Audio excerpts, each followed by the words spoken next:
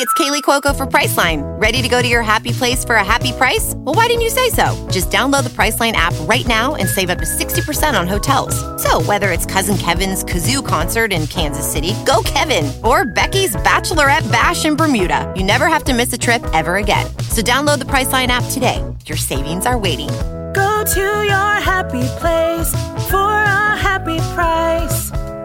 Go to your happy price, Priceline. 1 semester of law school. 1 semester of criminal justice. 2 experts. I'm Kristen Caruso. I'm Brandy Egan. Let's go to court.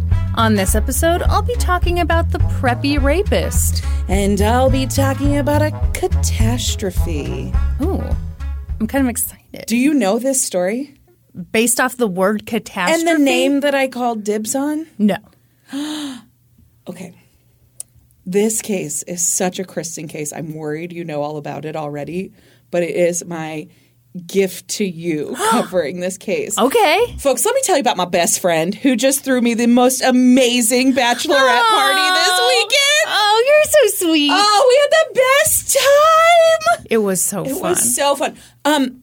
Okay, Kristen is such a good friend, in fact. And she busted her fucking lip. Oh, my God. Putting up decorations for this party. You know, it looks a lot better. It does look better. Every penis decoration under the stars Yes. is what I put up in my right. home. Mm-hmm. Already had it, just like... From last Tuesday. Right, yes. right. No, I hit myself in the face with a chair. I'm so sorry. It is your fault. Yeah, I apologize for having a need for a bachelorette party. No, it was so fun. We played some games. We had delicious dinner. We had the most sophisticated dick cake you've ever seen in your life. Yeah, we're going to have to post pictures of it. And I'll tell the epic story of acquiring the penis cake. Yes. Later in the episode. Absolutely. So, for anyone who's about to turn it off. No. Stay now tuned you're stuck. for that. Yeah, it was amazing and exactly what I wanted. And thank you. You're welcome. And so, I'm so excited for you. As a thank you, I have a Kristen case for you to enjoy today. Is no one going to be murdered? No one is murdered. Oh my gosh! Yay! Well, first let's do an ad. Oh yeah, shit! Ads, right? We have those. Stop it! Okay, do you want to do a butt plug for our Patreon? Everybody, if you're a member of the Patreon, bend over. It's time for our butt plug. Yes, I do want to plug our Patreon because you know what's going on right now? We got a hot new bonus episode. We got a hot new bonus app. Mm-hmm. It's out, baby. Yeah. Go listen to it at the $5 level or higher. And we talked about... I don't remember. We recorded so long ago. I covered a suicide. Oh, yeah, that was a terrible case. Terrible. Okay, yours was terrible too. You covered a rape. What are you on a theme? Oh, gosh, I guess I am. I thought mine was a little more lighthearted. What did it... It wasn't. Nope. Sorry. Nope, just 2 terrible cases. Great. Terrible new episode out. Thanks a lot. Enjoy. At the... we've got a lot of levels on there. There's all kinds of levels. You can get cards signed by one or both of us. Sometimes none. Yeah. You could get a sticker. You could get ad-free episodes a day early. It's kind of a choose-your-own-adventure situation. Pick which level you want to be at. Wow. I'm so intrigued. You want to go pick your own adventure? I think I'll sign up. Can't wait to listen to those terrible cases. All right, you ready? Yes. Okay. Shout-outs too. Okay, so What? Well, I was going to say, I found this case in a really odd way.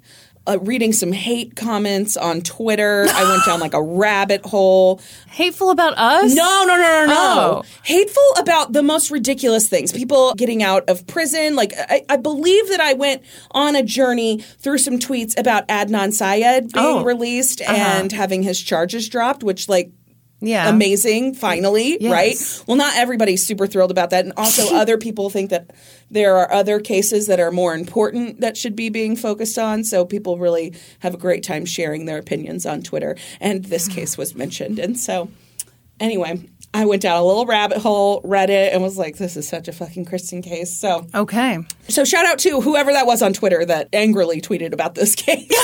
And then to an episode of a little tiny podcast you may have heard of called Criminal.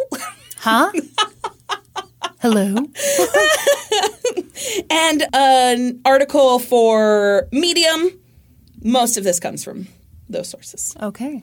It was the summer of 1993, and much of the United States was on flood watch. Do you remember the Great Flood? I mean, you guys, were you living in Mexico at that time? We were in Mexico, yeah. Okay. So heavy snowfall from the previous winter had resulted in higher than normal water levels in the Mississippi and Missouri rivers and their tributaries due to snow melt-off. And then the spring came and brought with it, according to Wikipedia, voluminous rainfall. Mm-hmm. The central northern plains, including areas of Kansas, Missouri, and Iowa, received 400 to 750% more rainfall than normal. Wow. I remember this very clearly. My grandparents actually ended up coming and staying with us for a while during this time because the flood threat was huge. The grounds were super saturated from all the rainfall. The rivers were cresting at any time. Levees were put up all over the place. Mm-hmm. So as a result of this, more than 1,000 flood warnings and special weather statements were issued that spring and summer. That's more than 5 times the average during that time period. And thousands of levees were built along the rivers to keep the water in. So levees are like earthen dams that are built up along riverbanks, essentially giving rivers higher water capacity. How does it work, though? So it holds the water in, Kristen. I don't understand. I think you do. I don't think the listeners understand. I think they also do. Earthen dams? Like what? Anyway, one such area where these levees were built up was around the Bayview Bridge, which spans the Mississippi River and connects Quincy, Illinois to West Quincy, Missouri. The town of Quincy sat up high above the river on limestone bluffs, so flooding wasn't a major concern there. Mm-hmm. But across the river in West Quincy, Missouri, there was a major risk of being flooded, and it would basically wash the town off the map if the levees failed. Shit. And so levee watch became a major task in West Quincy in the spring and summer of 1993. It became clear as the river began to crest near West Quincy that the levees were not high enough. So the National Guard, they were already in place. They were the people who built the levees to begin with. They were in charge of all of the levees during this flood watch time. And so they were in charge of these levees, and they were like, okay, we've got to rework them. We've got to make them taller. And so they reworked the levees to make them taller. But at the same time, when they reworked that sand and dirt that was making these levees, it made them thinner as well. Mm-hmm. But, you know, in order to reinforce them, they put these like plastic sheeting over the levees, and then they stacked sandbags on top of that to give it additional height, additional plastic sheeting. Plastic sheeting, yes. That doesn't seem like enough. I agree. Yes. Did they have reason to believe that that would be enough? Yeah, I mean, it seemed to be working. They thought that it was still thick enough that it would hold the water in, and they had people actively like walking the levees every day to look for weak spots, and so it was decided like this was the best plan. And we're talking like a ton of like this levee area was huge, miles long. We're talking tons and tons of sandbags on top, 3.5 million sandbags to be exact. Like these are some big ass levees. Yeah. And to do all of this, it took lots of hands and lots of volunteers to get the work done.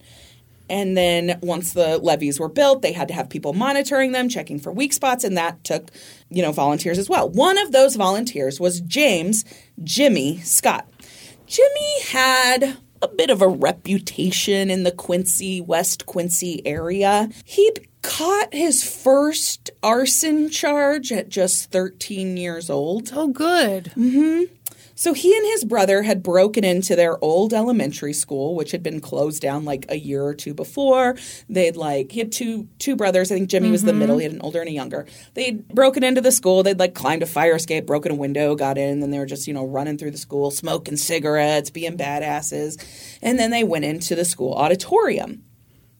And the youngest brother wanted a cigarette. Jimmy said no. Then the youngest brother wanted to hold the lighter. And so he said no again. And then somebody dared somebody to set the curtains in the auditorium on fire. Oh, Lord. And so they did, not really realizing how fast they would catch or how quickly that fire could spread. And so they held the lighter to the curtains. They very quickly went up in flames, and then they tried to stomp them out, but it just spread so fast. And so they ran from the building, and it burned completely to the ground. You're kidding me. No!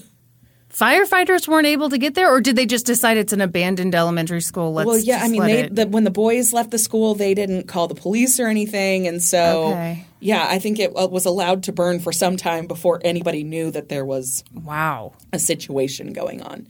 So the building was completely destroyed, and it took like no time to track it back to the three Scott boys. Jimmy was bragging that he'd done something big at the old school. And so, like 3 days after this, the three boys were arrested. Jimmy was determined to be the instigator of his brothers. And so his oldest brother just got probation. His youngest brother was like sent home with nothing. Yeah. And Jimmy was sent to a youth home to finish out the school year. It's like a boys' reform school type of situation is what I'm imagining. I don't really know what a youth home is, but okay. So he did. He finished out the school year there, and then he had to get like a mental evaluation at the end of the school year, and it was determined that he could go back home. He was diagnosed with ADD at that time during that mental evaluation. The cool kids often are, Brandy. So are you Jimmy, ever jealous of me? Of your ADHD? Well, and all the other great things I've got. I'm jealous of you constantly, Kristen. Oh my God, shut up. I know. Okay, so Jimmy was able to go home during the summer of 1982, but he was never really 1982? I thought this was Oh, right. He's Sorry, a child. We're going back in time. Back in time. Everybody, Kristen. please keep up. Okay, please keep up. My God, dumbasses. But he was never really able to shake the reputation he got from his first arson. Kids he'd played with for years now said their parents wouldn't let them hang out with him, and so he kind of spiraled from there. He started setting like little fires pretty regularly, and in one of them he destroyed this antique tractor that was kept in this carport at some property that he was at. Well, shit. Another time he set an apartment on fire that was like a girl that he liked lived there, and she had rejected him. I could not think of the word. Did you like this? Yeah, that was the go away gesture. Yes. Which, well, shit. And he also set a car wash on fire. Okay. Well, no wonder nobody wanted their kids hanging out with him. So by the time that he was 18... But no one was hurt? I mean, he set an apartment... No one was hurt in any of the fires. Dear God. Yeah. Thank God. I feel like... Yeah. Okay. So continue. by this time, Jimmy was 18. I'm mostly concerned about that model. What was it? It was an antique tractor. Oh, no. Not the antique tractor. Also, you light a car wash on fire. I mean, couldn't they hose that off? They got the water right there. Oh, my. Sorry. By this time, Jimmy was 18, and he was arrested and charged with 6 counts of arson and 1 count of disorderly conduct. He was convicted, and he was sentenced to 7 years in prison. After serving about 3 of those years, he was released from prison, and it seems he tried to better himself. He got a job at Burger King, started seriously dating this girl named Susie, and they got married, and... things were pretty good, but Jimmy liked to have a good time. He liked to party. He liked to drink, and he still had that reputation he was carrying around with him. Why are you making him seem like the victim of this? I mean, he's carrying it around for a reason. It's because he kept setting fires. Yeah, he set multiple fires. Yeah. Yeah, he did. Everyone, I'm looking at Brandy with squinty eyes. You squint all you want. You know, every day Brandy wakes up, she goes, I'm just walking around with this reputation that I cut hair. And I just don't understand. Like, I just can't shake this reputation that I cut people's hair. And then she goes in and she cuts people's hair. Yeah, I think that, like, even though he's served his time for his crimes, like, it's really hard for people to not consider you still a criminal. Oh, that's what you're saying. That's what I'm saying. You're not saying, like, I thought maybe he had a nickname like Fiery Jim. I didn't come across that anywhere. Okay. In the summer of 1993, Jimmy became concerned about the flood watch. He had watched the news coverage about levees breaking all along the Mississippi River. More than 1,000 levees failed that year, resulting in massive flooding. 20 million acres of land was destroyed, and it topped $15 billion in damages. Wow. This was a massive flood. Yeah. Jimmy felt himself called to help at the levees in West Quincy.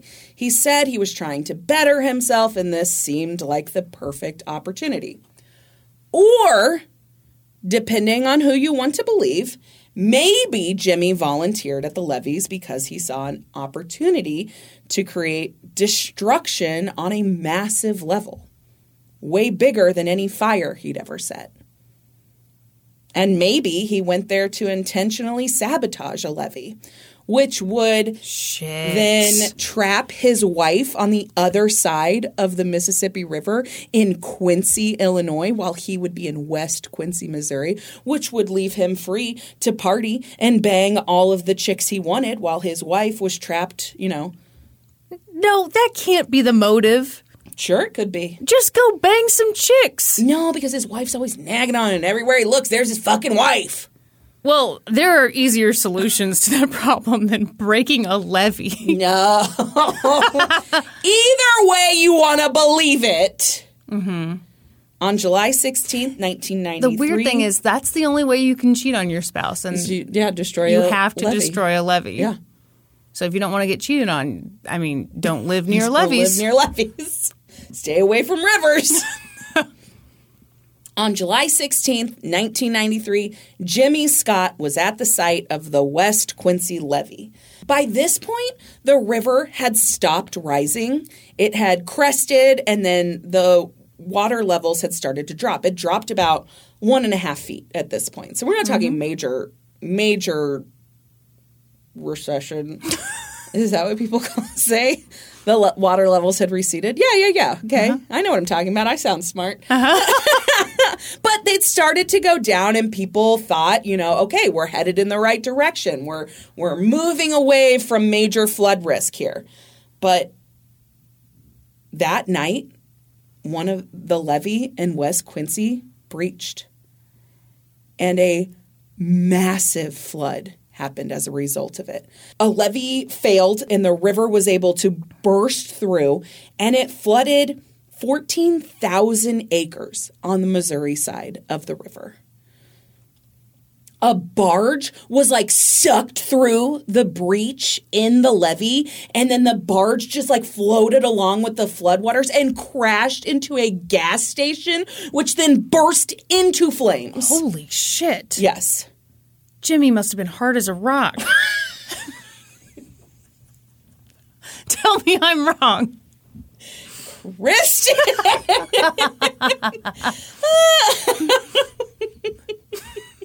That's wildly inappropriate, ma'am. That's what they said to him.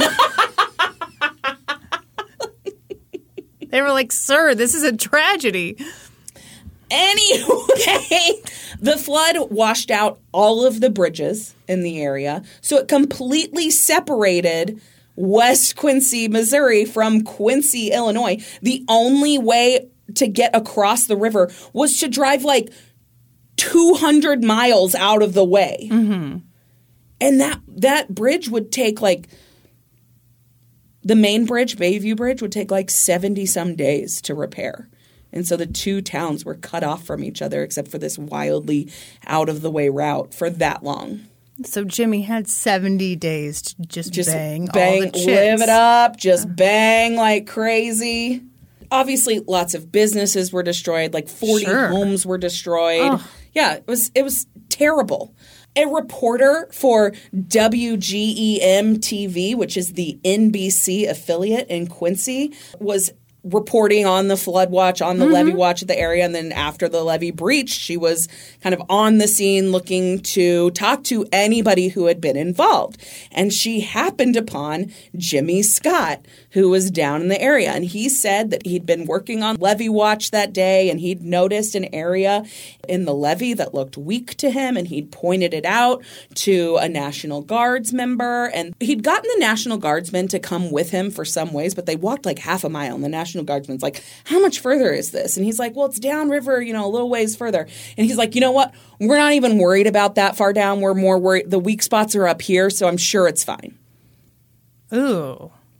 And so he said that he had taken, a couple of sandbags and tried to kind of shear up the area where he saw the weakness. And then, he'd gone on and had a drink, hadn't really thought anything of it, met some friends, whatever. And then when he'd heard that the levee had breached, he got down there to the scene as fast as he could. And he was helping them pull boats in the water and help the Coast Guard and do rescue missions and whatever. And he'd seen the whole thing.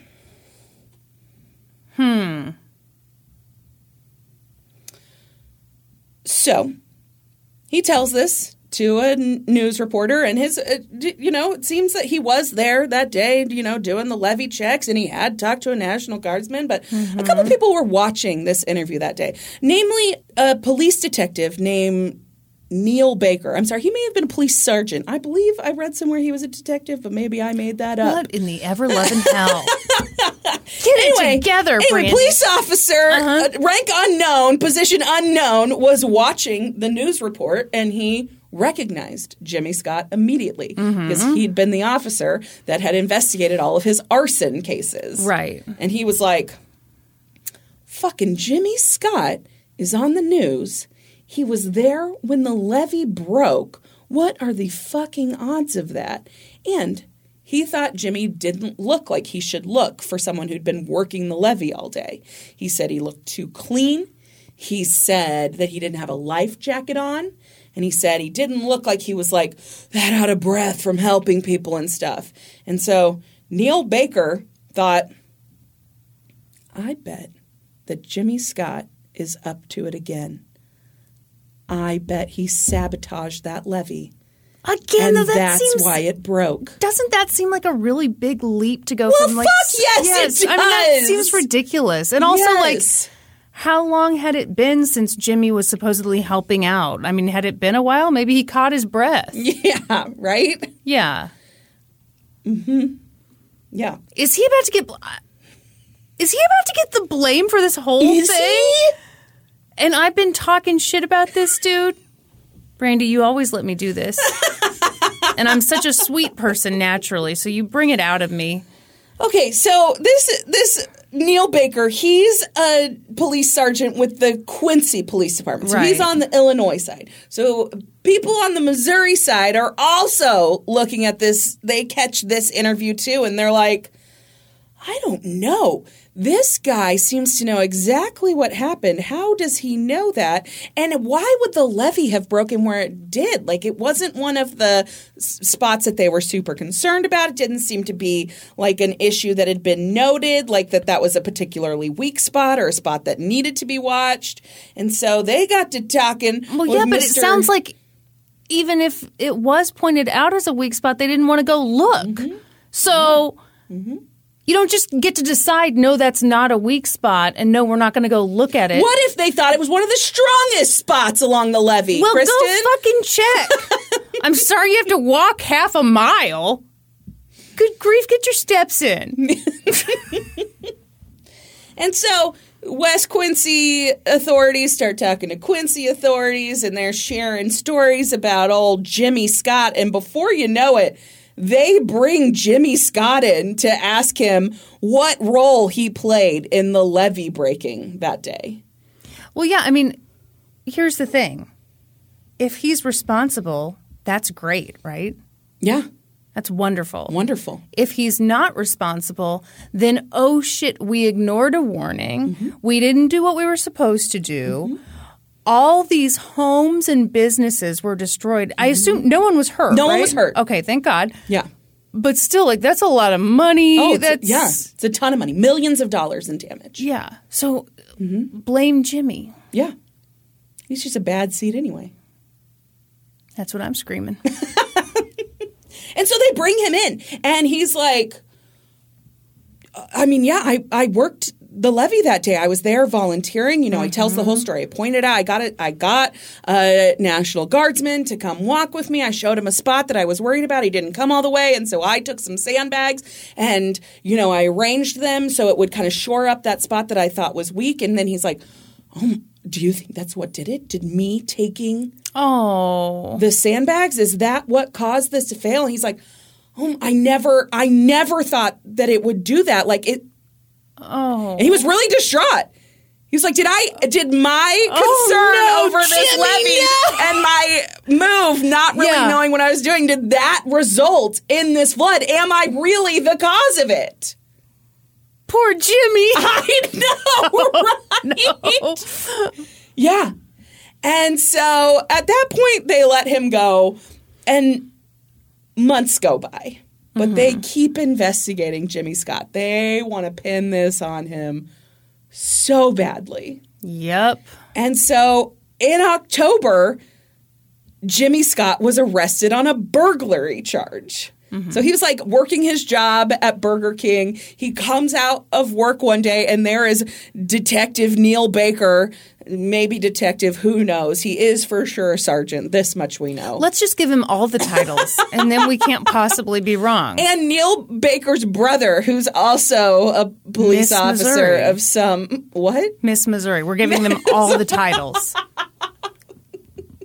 No, this is in Quincy, Illinois, Kristen. Excuse me.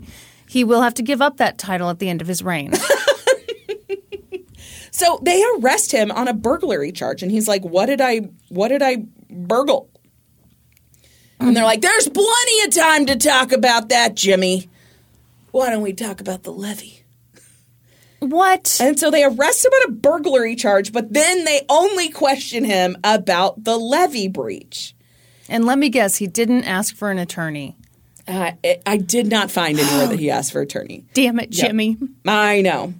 And so he told them the same thing that he'd told them before. He said, yes, I saw a weak spot. I tried to get somebody to pay attention to me, somebody to listen. Nobody wanted to listen. And so I pulled 4 sandbags from another part of the levee, and I put them at the part where I saw the weak spot. He said he saw water trickling through, and that the water was kind of cloudy. And so to him, that meant that the levee was eroding into the water and that the water was making it through. Yeah.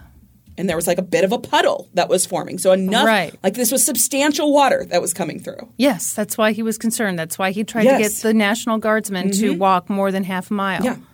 So he told the police, my town was in trouble. The folks in Quincy and in West Quincy were about to lose everything. That's why I went down to the levee. I didn't have plans to hurt anything. They needed help, and so I helped. He said, I didn't mean to cause a problem, but if I did, I mean, I'm up shit creek. And they were like, you like creeks, do you? And so he just was really adamant. Like, he told the same story. Like, this is what I did. If I did cause this levee to breach. Oh, my God, this poor man. Which I can't imagine moving 4 sandbags out of 3.5 million sandbags is really the reason behind a levee breaching. No, but like, they want it to be his fault. Yeah. And yeah, maybe they're convincing him on some level that it is. Oh, my God. Yeah. So they interrogated him for about an hour and a half about only the levee. No mention of the burglary that they'd brought him in on. He was released that day. But whatever the burglary charges were, they ended up filing those against him, and he was convicted in January of 1994 of some burglary charge, and he was sentenced to 10 years in prison. Wow. Yeah. So they've got him in custody, prison, whatever, with the burglary charge. And so they really worked on building this catastrophe case against him. Did you know in the state of Missouri it is illegal to knowingly cause a catastrophe? Like, that's a law on the books. I mean, isn't that It's not on the books everywhere. No. I feel like that's got to be a thing. So it became a law in 1979. And the law defines a catastrophe as, quote, death or serious physical injury to 10 or more people, or substantial damage to 5 or more buildings or inhabitable structures, or substantial damage to a vital public facility which seriously impairs its usefulness or operation. So while he's in custody, while he's serving his burglary time, he is then taken to Missouri to stand trial for knowingly causing a catastrophe. What evidence do they have? You know, people saw him there. And like, they didn't see him do He was anything. an arsonist. So obviously the next step is causing a levee to break. That is ridiculous. It is ridiculous. So in November of 1994, Scott was tried for intentionally causing a catastrophe. At trial, prosecutors told the jury that they believed that Jimmy Scott had either removed or cut the plastic sheeting that went over the levee, and then he'd kind of burrowed through it like a worm. What? To like loosen it up? Through the sand and soil that was packed up, creating literal dam walls. Wouldn't that be incredibly difficult to do? Yes, it fucking And would. wouldn't you look like you'd done it? Yes, and wouldn't you likely die? Yes. All of those things. What? Yep. Yeah. That's That's their ridiculous. theory. Yeah. He liked to create havoc. He liked destruction. Yeah. And he found an opportunity to do it on a massive scale. Honestly, I would be inclined to agree with the first two. But this one's ridiculous. Yeah. It's so different than starting a fire or robbing someone. Yes. Also, I think it's worth noting that the people who saw him being interviewed on TV thought that he looked too clean. Well, see, what happened was he got through all that sand and dirt, right? And like he got sucked up into the water, which cleanses you. And there you go. Also, he came out the plastic tarp. He also didn't have a life jacket on. Very strong swimmer. And the waters were so powerful once the levee breached that it sucked a barge, which crashed into a gas station, yet somehow Jimmy was able to perfectly get out of the way.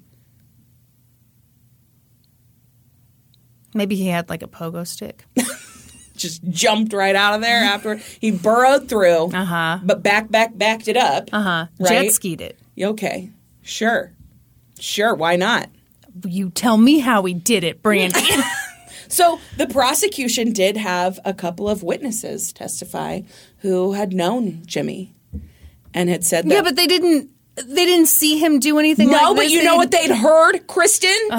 What? They'd heard him say at a party, sure would be cool if the levee breached and my wife was stuck in Quincy and I was over here in West Quincy and I could just party it up without her around. Yeah, I mean, that sounds like a kind of dirtbag, dumb thing to say.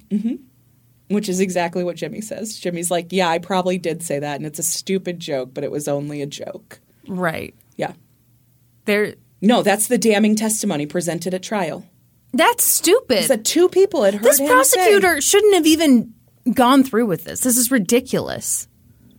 The defense relied on like a Common sense. soil science expert who had looked at the levees, who had studied the flood, had studied the thousands of levees that had broken that summer, and said, this levee just broke.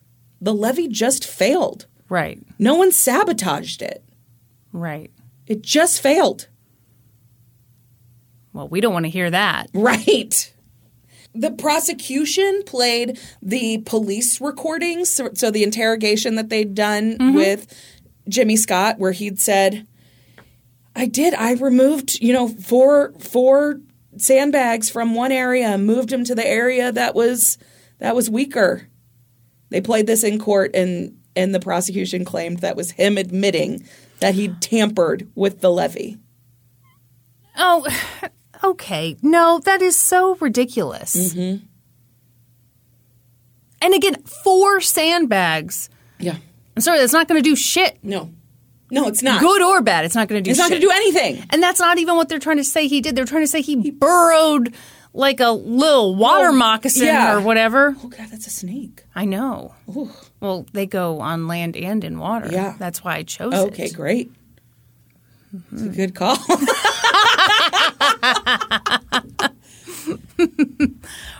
Should I have selected a duck boat? Those go, yeah. Oh, that's problematic. Why? Maybe we should cover that case. A whole duck boat load of people died when one sank not that long ago in Table Rock. Oh, shit. Aren't those like touristy? Yes. Oh. Yeah. See, when people say, do I not understand what problematic means? I thought problematic meant like. Oh, yeah. I definitely used the term wrong. Oh, okay. For sure. I thought duck boats were racist or something. I was like, what'd they do? Well, I think there's like some questions about whether they should be allowed to still be in business and operating, and I'm not sure if What they with are all or the not. Nazi comments? Yeah, I get it. Sure. Anyway, One of them pinched my fanny one time. Don't say that. Oh, so now I'm not allowed to speak out about it. You're problematic. Oh, no. The trial lasted for 3 days. How'd they even fill 3 days? This is stupid. Did they call up the National Guardsman who couldn't get off his bum? I don't know. They should have. Yeah, they absolutely should have. The jury deliberated for 4 hours. Did those fuckers find him guilty? And they found Jimmy Scott guilty That of is causing ridiculous. a catastrophe. Y'all ever heard of reasonable doubt? That is so fucking stupid. It is so ridiculous. You want to know what's more ridiculous? Oh no, what was his sentence? 10 years to life. Oh my God. Mm-hmm. There wasn't enough evidence of this. To 10 years to life in prison to run consecutively to his 10-year burglary sentence. So really 20 years minimum. Yeah, this is why you should never volunteer for anything. Is that the message? That's the sending message. here? Absolutely. So at his sentencing, the judge said something to the effect of, it's funny that this started with fire and ended with water. Yes. Yes, it is. Hilarious. What? I don't think he meant funny, ha-ha, but, Yeah. funny, ironic, maybe. Mm-hmm. Yeah, it's like a black fly in your Chardonnay. Is that what the lyrics are? Yeah, a death Black row. fly.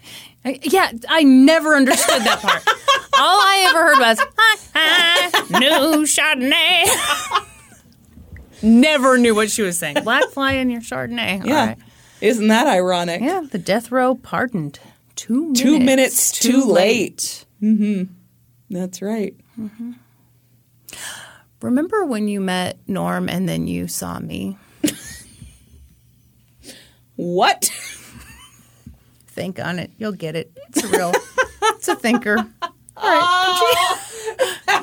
Meeting the man of your dreams and meeting his beautiful wife. Yep. Yep. You're like, oh gosh, I guess I'll just be your friend. I mean, okay, what can we do here?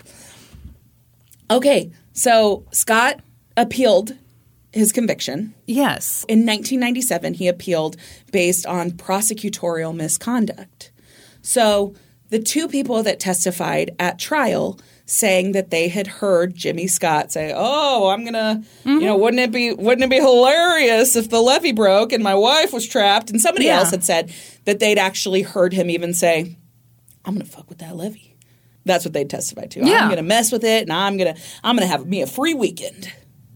Yeah, I mean that's really bad. It is. It's bad. So was it not real? Well, so it's not necessarily that it wasn't real, but the prosecution never told the defense about those witnesses. Well, what? Yeah. And what so those they were witnesses just planned bamboozled? Yes, they were completely bamboozled. Yeah, you can't do that. You can't do that. And so at the time when they'd been called to testify, the defense had objected and the judge had actually they made the jury leave, they pulled the counsel into chambers and they talked through it a bunch. And he had determined something like, okay, you can't call them for direct examination or direct questioning, Can whatever. Can he call them? Or call them? Whatever, Kristen! Anyway, I didn't write this down, so I'm trying to recall it from memory. Because I think it's fairly interesting. Recall it or recall it? Anyway, so he determined that, this was a huge fuck up. So the prosecution's like, oh, we just learned of these witnesses, but today... And the judge was like, bull fucking shit. And so they were like, well, we did just learn of one yesterday and the other like last month. And so. Well, is it today or is it? Exactly. What? Okay. And then we weren't exactly sure what they were going to say. And so the defense is like, well, too fucking bad. Like, you have to give us a chance to depose them. Like, this messes up our whole case because they had planned to put Jimmy Scott on the stand. Mm-hmm. And they felt like this totally like took the case in a different direction and completely changes things and makes that not a good direction to go. And they had already told the jury that Jimmy Scott would tell them exactly. So then they look like scared liars. Exactly. And so the judge determined that the prosecution couldn't call them for direct questioning, but they could call them as rebuttal witnesses. And so then the case finishes, he's convicted, and so he appeals based on prosecutorial misconduct because of that. Yeah. And so the appeals court looks at it and they're like, the judge tried to handle it the best he could at the time, but the only proper handling of this would have been to declare a mistrial. Which is what the defense had asked for at that time. And so they're like, the judge did err in letting this trial go forward. And so they overturned his conviction. Good. In February of 1997, the Missouri Court of Appeals sided with Jimmy Scott and threw out his conviction due to prosecutorial misconduct. And then he was retried in 1998. Trial was the same. Witnesses were the same. This time they called another soil expert, another scientist who was like, this levee was going to fail. This guy, no matter what this guy did, like it wasn't enough to cause this level of catastrophe. Right. This was the 12th levee to fail in a line of 13 that failed. Like, and we think that he's responsible for this? No, he's not. I mean, isn't the truth probably that one single person couldn't be responsible for this? Yes! Like, this is a huge structural flaw, right? Yes. Oh, this is so frustrating. Mm-hmm.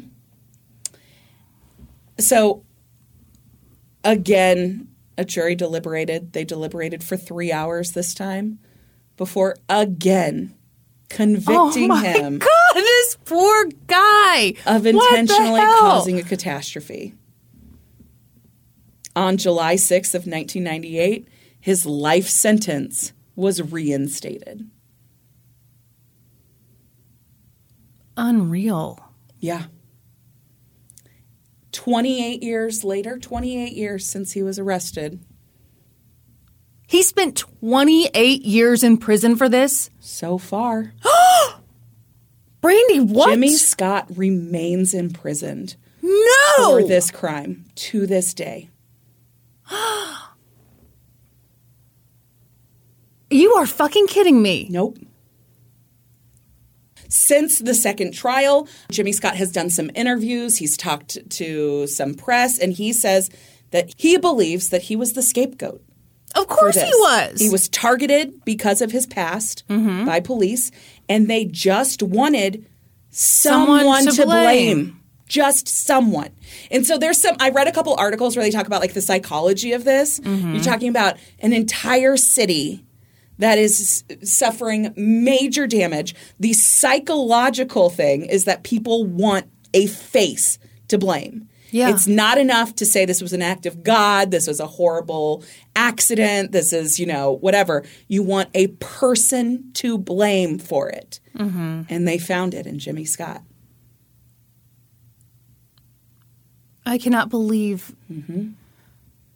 The soil scientist that they had testify at his second trial, his name's Dr. David Hammer, he said the way the prosecution wants you to believe this happened physically could not happen. It would have been suicide for Jimmy Scott. Right. He would not have survived it. But not only did he survive, he thrived because he looked too good when he was interviewed.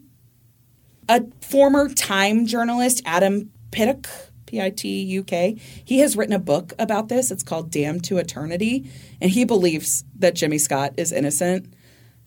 Yeah. I believe Jimmy Scott is innocent. God.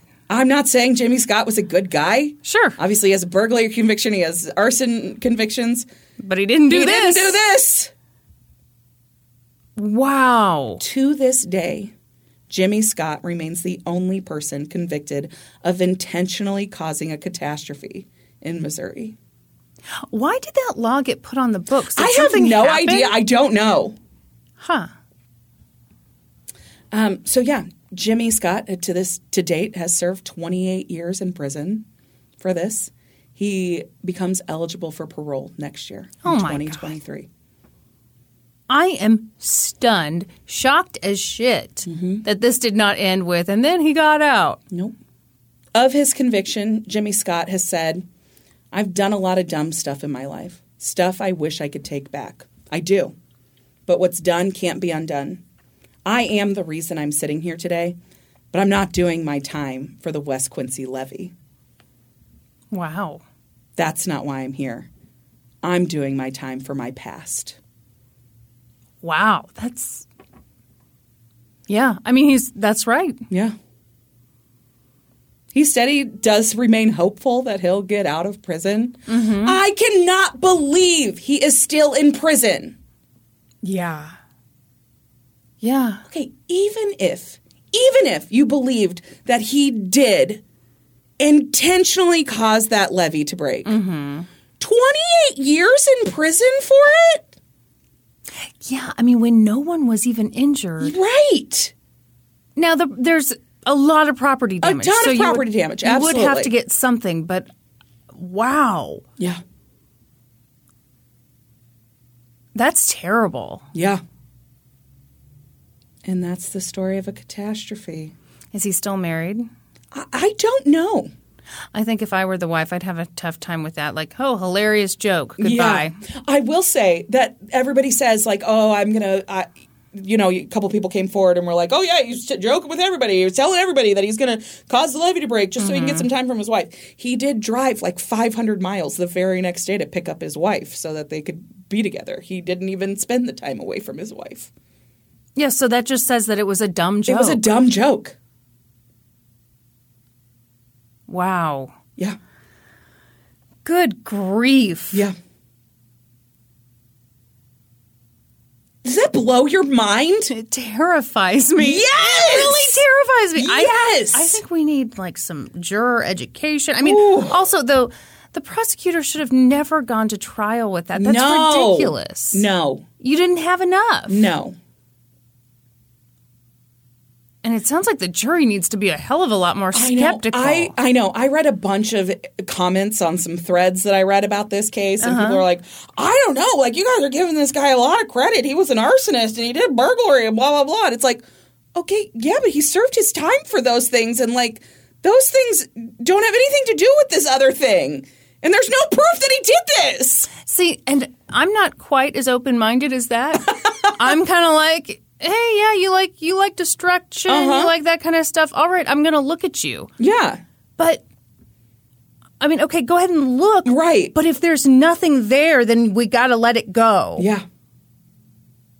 If all these other levees broke, yeah. If the scientists are telling us this is physically impossible, yeah, then we got to let it go. Yeah. Oh. Yep. That's my official opinion. Great. I think it's pretty clear. I can't be more clear than that. I do love that fucking pillowcase. It's nice. Wonderful. Okay, did you feel like that case was a Kristen case? Was that? Yes. Okay, good. Yes. Oh, my gosh. Did I feel like it? Come on. Practically had my name on it. Okay. Did I sound like Alvin? Okay. All right, this is terrible. I hate this man. I mean, you already told us he's a rapist, so. But he's preppy, so don't get mad. You know how, like... It's like the Zach Morris of rapists? You know how when someone's wearing khakis, you can't get too mad at them? That's what you'll find here. Okay. Shout-outs, too. Are you okay? This is going to be terrible. Great! All right. The Fugitive Son by Janet Conant for Vanity Fair. The Fugitive Son, because, again, was the title of the Vanity Fair Confidential episode because, you know, they don't get too creative with these titles, I guess. Also, a shit ton of great reporting from the New York Times, most of it done by Monty Williams. Is that like a Monty middle initial Williams or like Monty, like as in Monty Hall? No one is named Mon. I feel like you did a weird pause between the Mon and the T, so I was just clarifying. Okay, it's Monty. Okay, great. Monty. And you know what? Maybe there was a weird pause because I am feeling super self-conscious. Why? About names that have an E at the end. Why?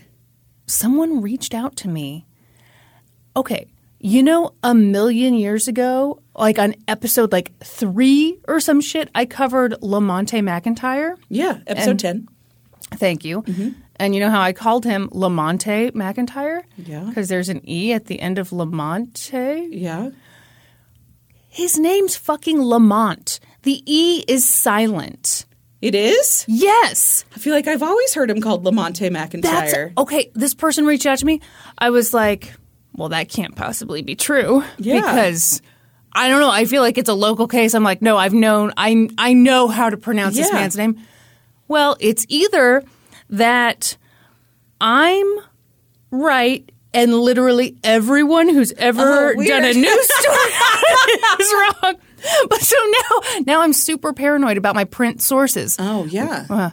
Anyway. Okay. Monty. Or Mont. No. What if it is Mont?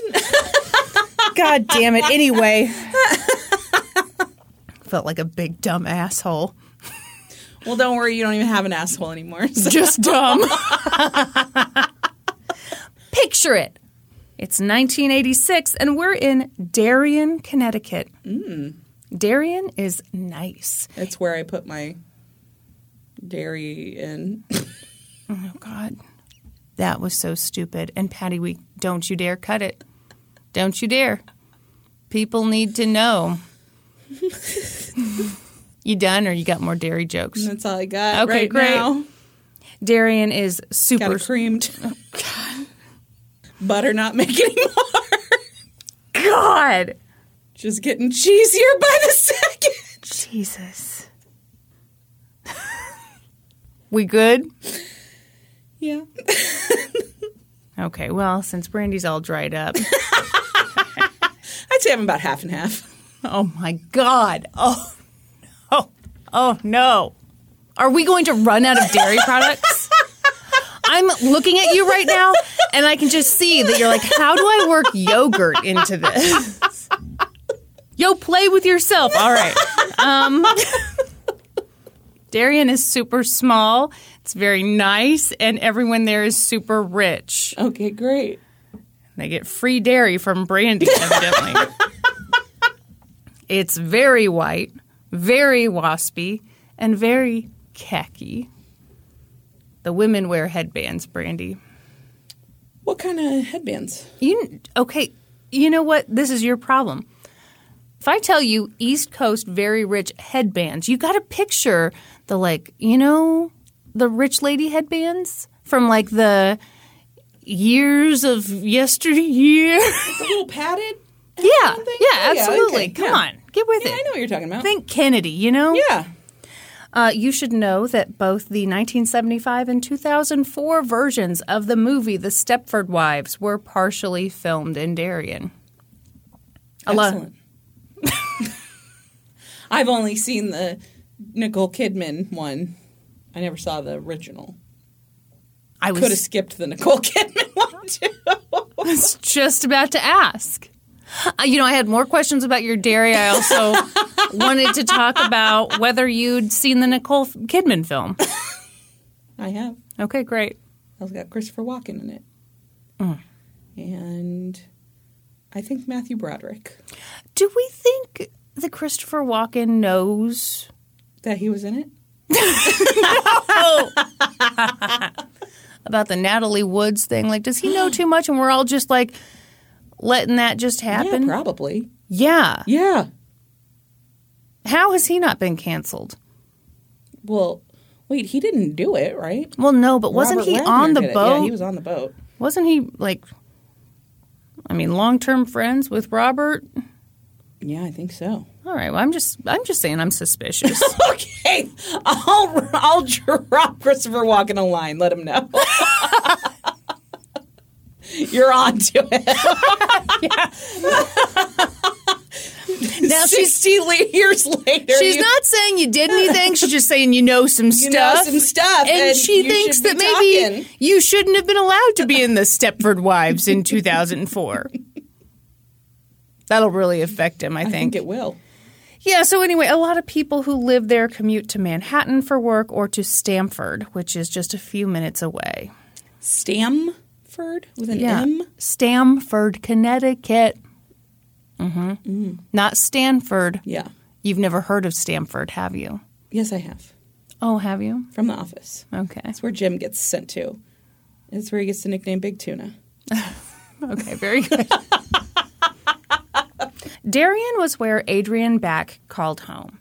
And on Friday night, February 10th, 1986, Adrienne went out with some of her friends to watch their high school basketball game. It was typical kid stuff. Adrienne was a sophomore. In fact, she'd just turned 16 5 days earlier. So she and her friends went to the game, and afterward they went to a party. As the night wore on, Adrienne got a little worried. She had an 11:30 curfew, and her friends weren't ready to leave the party. She ended up calling her dad and telling him that she'd be late, and he was like, Adrienne! Oh, my God. I bet you she hears that all the time, don't you think? Yeah, I'm sure. It would be terrible. Yeah. That's why you can't be named Stella. Oh, yeah. Stella! Yeah. Yeah, everyone thinks they're being so unique, right. And it's the millionth time. How many times do you do that to the neighbor's dog? Norm used to do it literally every time we saw her, and I was like, please stop. It's not even that amusing the first time, you know? So anyway, she called him, let him know she'd be late. And, you know, luckily, as she was trying to figure out how she'd get home, this guy, Alex Kelly, offered her a ride. But Alex wasn't just some guy. Adrienne and Alex knew each other. They went to school together. Alex was a senior, and Adrienne's older sister was in his class. Plus, they were neighbors. So he offered her a ride home, and she accepted. And the ride home was awkward. She tried to make conversation with him, but he basically, like, stared straight ahead and answered her questions with one-word answers. Pretty soon, they got close to Adrienne's house, and Alex asked her, do you want to go to my house and get stoned? And Adrian was like, no. No, thank you. By the way, you're passing my house. That's my house. Yeah. But Alex kept driving. He drove to a dead-end road near her house. He parked the car, which happened to be his girlfriend's family's car. What? Yep. And before Adrian could even register what was going on, he was on top of her. He said, "You're going to make love to me or I'm going to kill you." He said make love to me? Yes. Oh, boy. Adrian tried to fight back, but as soon as she pushed him away, his hands went to her throat and he began choking her. Oh, my gosh. She tried to find the door handle, tried to unlock the car door, but it was pitch black and he was on top of her. Yeah. And Adrian was in no position to fight Alex Kelly. She was barely 16 and he was an undefeated wrestler. Oh, my gosh. Yeah, he was the co-captain of their high school's wrestling team. He was a star football player. Are you giving us, like, pre-Brock Turner, Brock Turner? I think it's worse. Oh, my gosh. Okay. Adrian screamed, but Alex threatened her. He said he'd hurt her even more if she kept screaming, and he raped her. Afterward, he told her to get dressed and said to her at least 3 times that if she told anyone what he'd done, he would do it again, and then he would kill her. Oh, my gosh. Adrian was distraught. She held it together as best she could, and she got home and sobbed. Mm-hmm. She had been a virgin, and this whole thing, she said, had happened like literally a stone's throw from her house. Oh, my gosh. So now she was violated and bleeding and just in so much physical and emotional pain. Adrian went up to her room and fell to the floor. Her older sister, Kristen, overheard her crying and came in. And I think it must have been pretty obvious what had happened. Mm-hmm. Adrian's shirt was on. I think it was either inside out or backwards. Her socks were in her pocket. Her bra was in her pocket. Adrian told her sister that Alex Kelly had raped her, and later they told their parents. Adrian's family tried to convince her to go to the hospital, but she was terrified. She said, "What if he's watching? What if he sees me?" She was terrified that he would make good on his promises to rape her again and murder her. Of course she was. The next day, she did go to the hospital, and they went to the police, and one of the detectives who talked to Adrian that day was interviewed for the Vanity Fair piece, and she said that Adrian was just very fragile. You know, she was so young and so naive and had been raised in this very conservative home, and this just, I mean, it was just awful, as it would be for anybody. It seems that in that moment, Adrian didn't want to press charges, which is understandable. I mean, this is her neighbor. She's terrified. And 4 days later, a 17-year-old girl from Stamford named Hillary Buchanan was at a party, and she went outside to smoke a cigarette. That might not be her maiden name. Well, anyway, I guess it doesn't matter. Thank you for clarifying. Patty, please cut that. That doesn't need to be said. Is that her maiden name? Shut up. Shut up. What is her maiden name? You know what? I've got it here, but then I'm thinking, does it really matter? Doesn't fucking matter. No, okay. Patty, cut all of this. You don't cut this whole episode. She went outside to smoke a cigarette, and Alex Kelly was out there, and he offered to let her sit in his car while she smoked because it was cold outside. Mm-hmm. She accepted and got in the car, and as soon as she did, he took off without her permission. He just starts driving. Wow. That night, he drove to an empty parking lot behind the Weeburn Country Club. He jumped on her. He threatened her. He pushed her in the back seat, and he raped her and sodomized her. Oh, my gosh. And afterward, he took her back to the party. And she immediately told a friend that she'd been raped. She went to the police, and she later identified Alex Kelly in a photo lineup. It didn't take long for Adrienne to find out that Alex had attacked another girl, and she blamed herself. She said it felt like someone had punched her in the throat. She said she felt that if she'd pressed charges at the police station, none of this would have happened to Hillary. Wow. It's terrible. Absolutely.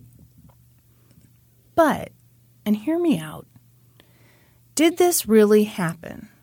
Yes. Brandy, Alex Kelly was on the honor roll, all right?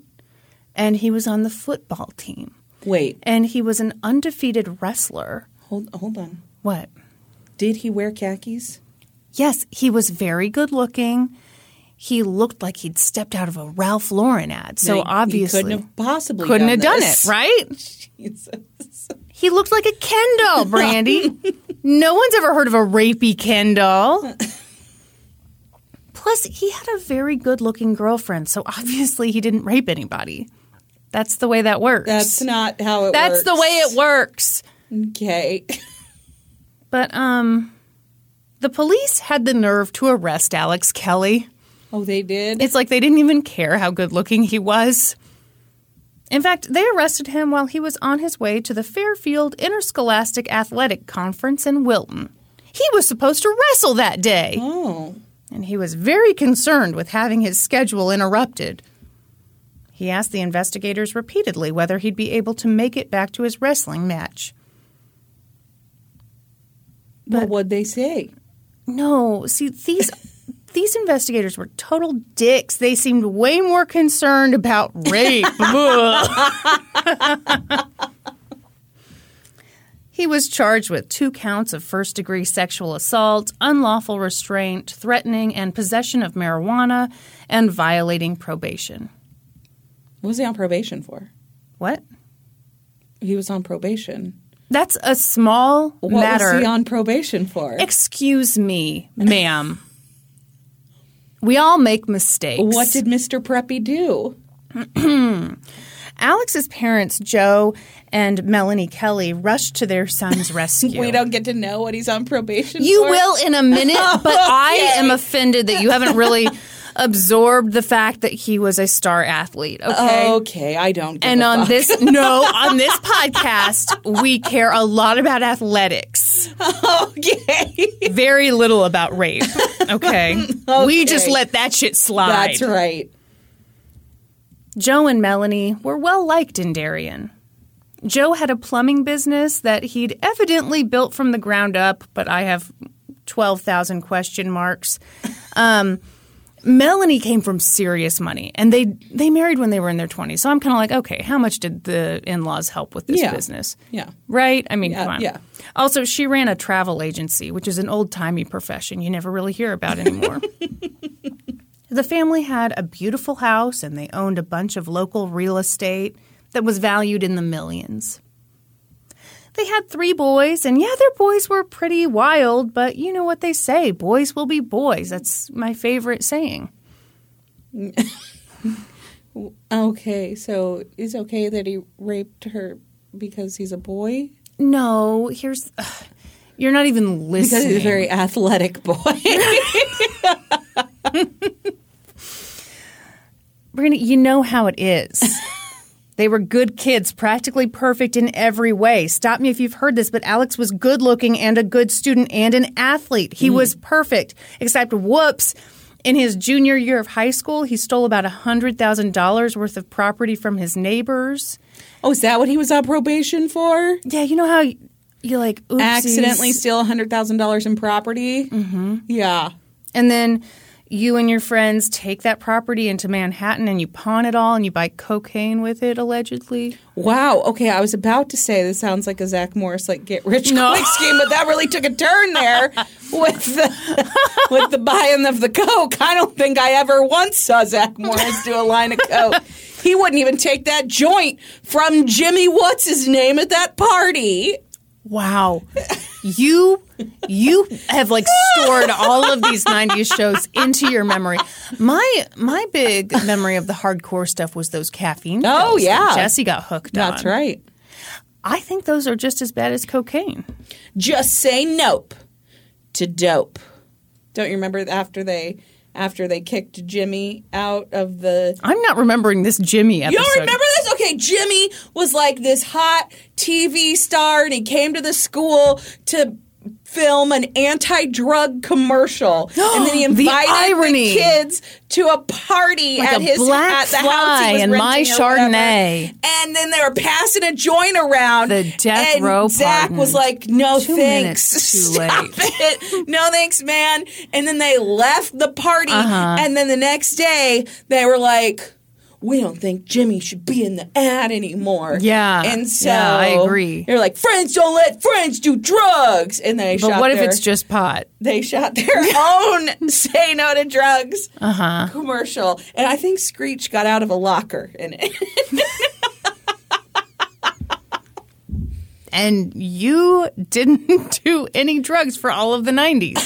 Didn't. And Zach Morris got Jimmy's jacket, and he was so disappointed in him that he took it off. And threw it in the trash. Yep. I do remember this episode. Yeah, and it was one of those trash cans that goes whoosh, Yeah. whoosh, whoosh, whoosh, whoosh. Yeah, no, I Yes. remember this episode. Yeah, sorry, you had to jog the old memory a bit. Boy, a lot of lessons. That's A lot of right. lessons. Okay. So they got caught, and Alex was charged with 9 counts of burglary. And the judge said, quote, "If I were a victim in this case, I would have wanted to see this punk put in jail for 50 years. Which, that seems extreme to me. Yeah. Alex was sentenced to 35 months. But his parents hired a fancy pants lawyer, so he got fancy pants justice, which meant that Alex spent 68 days in a juvenile rehab facility. That's about the same. And now, like a year later, he was in trouble again. Oopsies. Boys will be boys. Well, hey, he wasn't guilty. You dumb hoe. Oh, okay. Yeah. My mistake.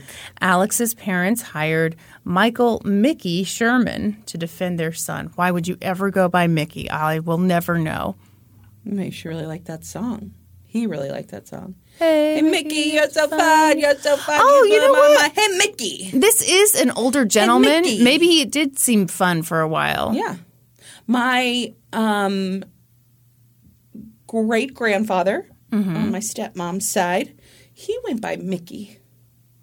I believe his name was Merlin. Really? Did I just make that up? Well, how would I know that if you made it up? What are you Googling right now? Well, he was a famous basketball player in his day, so... He was? Yeah. Tell us all about I feel him. like yeah. His name was Merlin Mickey Marty. His name was Merlin, and Mickey was either his middle name or a nickname. No, it was a nickname. Sorry. It was a nickname. You know, your problem is you didn't say no to dope. Wow. Like, Yeah. did he play professionally? He's in the Hall of Fame for the Dewhawks. The Dewhawks? Yeah, you know the Loris College Dewhawks? Was he a rapist? Class of... No! I'm just saying we don't care because he's an athlete. So this is a safe space for any athletic rapist. He was named to the 1947-1948 First Team Converse All-American team. He averaged 20.5 points per game and led the Dewhawks to a 23-8 season. You just fell asleep. Oh, I'm sorry. What? He my returned God. to the courts for the 45-46 season after missing 4.5 seasons while on military service during World War II. What a lazy bitch. I mean, go to work, right? How dare you! Yeah, his name was Merlin, and he went by Mickey. How tall was he? I don't know, not that tall. He was probably like 5'7". I think he was probably... I mean, I don't know. I promise He you was 5'9". 6'2". Really? Yeah. Okay. All right. Are we allowed to move on, or do you have more relatives can from move your on. past we'd like to Google and discuss? So they hired Michael Mickey Sherman.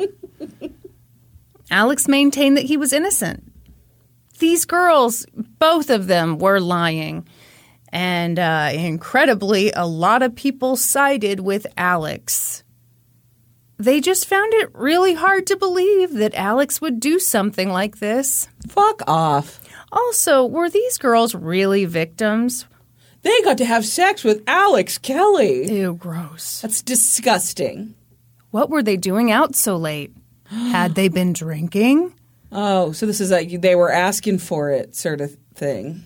Asking for it, or, Brandy, was this just a classic case of bitches be crazy? You know, where, like, you have sex with a dude. They were willing participants and then they the wanted next by rape day, after. yeah, It doesn't happen. Yeah, you know how that is. Oh, my gosh. Alex was, of course, released on bond, and the school asked Alex's parents to keep him home, but Alex was adamant that he was innocent, so he went back to school, which, of course, was horribly traumatizing for Adrienne and her family. Yeah. At the time, a lot of people didn't take the accusations against Alex Kelly very seriously. There was a lot of talk about date rape, which was a super fun term that we used in the 80s and 90s to describe rapes that we didn't think were all that bad. Rape. Just all rape. I fucking hate that. Yeah. But do you remember that term was Oh, yeah. everywhere? Yeah. And it was like, well, you know, it's There's a whole date Sublime rape. song about it. Oh, that's a fucking awful song. That's the point of the song. Yeah, I hate it. I feel like men just don't need to even bother with that. So, yeah, this was maybe just, a misunderstanding, Mm-hmm. But Assistant State's Attorney Bruce Huddock didn't misunderstand anything. He knew that Alex Kelly was a certified douchebag rapist. Yeah. Which sounds like he rapes douchebags, which is disgusting. Oh, I see what you're saying. Also, those aren't Bruce's exact words. Oh, okay. Mm-hmm. But I'm sure. It's of the same vein. Yeah. So he upgraded the 2 counts of unlawful restraint to 2 counts of first-degree kidnapping. Oh, shit. Yeah. In the meantime, Alex was removed from school and given his diploma early. At some point, Alex was offered a plea deal. He was facing more than 100 years in prison, and the plea deal meant that he'd only get 20 years in prison. But Alex rejected the deal. He also rejected the way he was being treated. Okay? Mm-hmm. People were treating him like he was a rapist. Yeah. Weird. But again, it doesn't seem like everyone was super mad at him. Maybe just like a couple people. His lawyer claimed that Alex was having a really tough time. Was he? Yeah, because the police kept like hounding him, like following him and like not wanting him to rape anybody. Because he raped 2 women. Well, one of them was 16. How old was the other one? 17. Okay. Yeah, he raped 2 girls.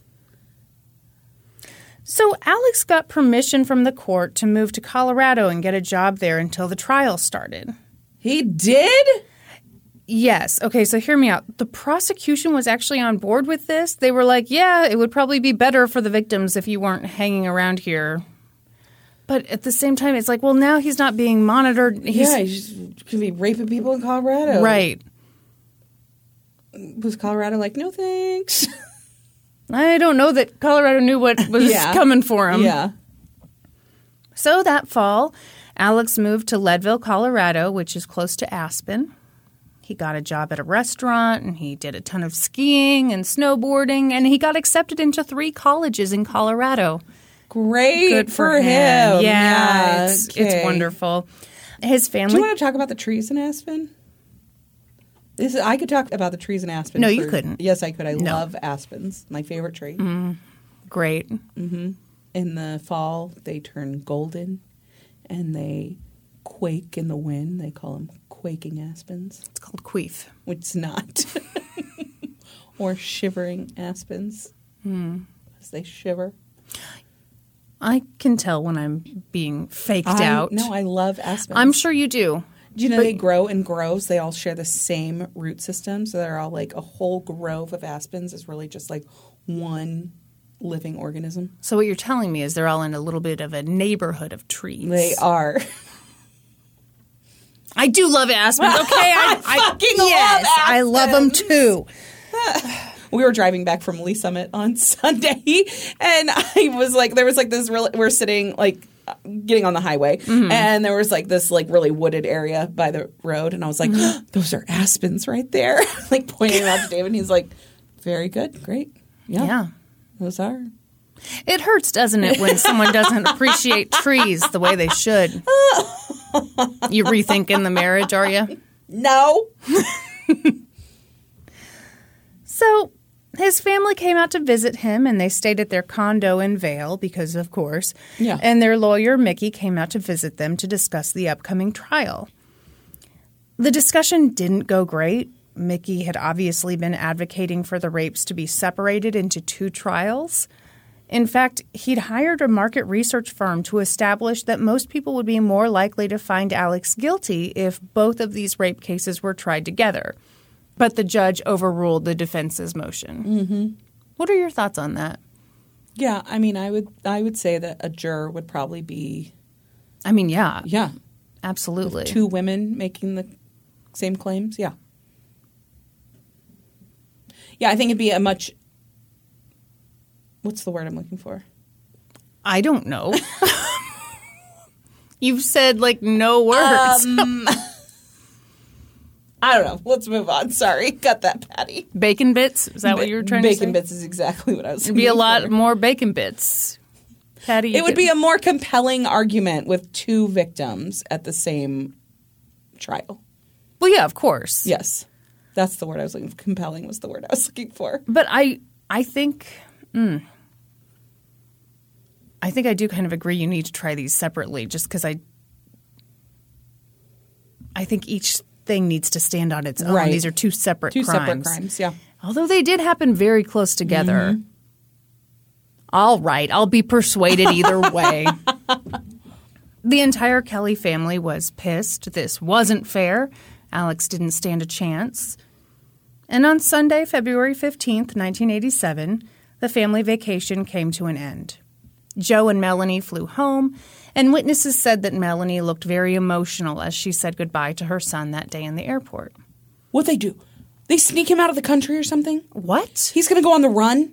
Brandy, no. Alex was going to see them later that day. No! He had a separate ticket back to Connecticut. Did he was Kathmandu? He's leaving? He's going to Kathmandu? I don't know. It's the first place that came to mind. I was like, where? You are really stuck on it, though. No, he was going to fly out later that evening to Connecticut. No, he wasn't. He never made that flight. They bought the ticket. They also bought him a secret other ticket, and he flew to Nicaragua. Interesting. The guy wouldn't make it a second with that white skin and that Central American sun. You think he'd be sunburned to death? Immediately.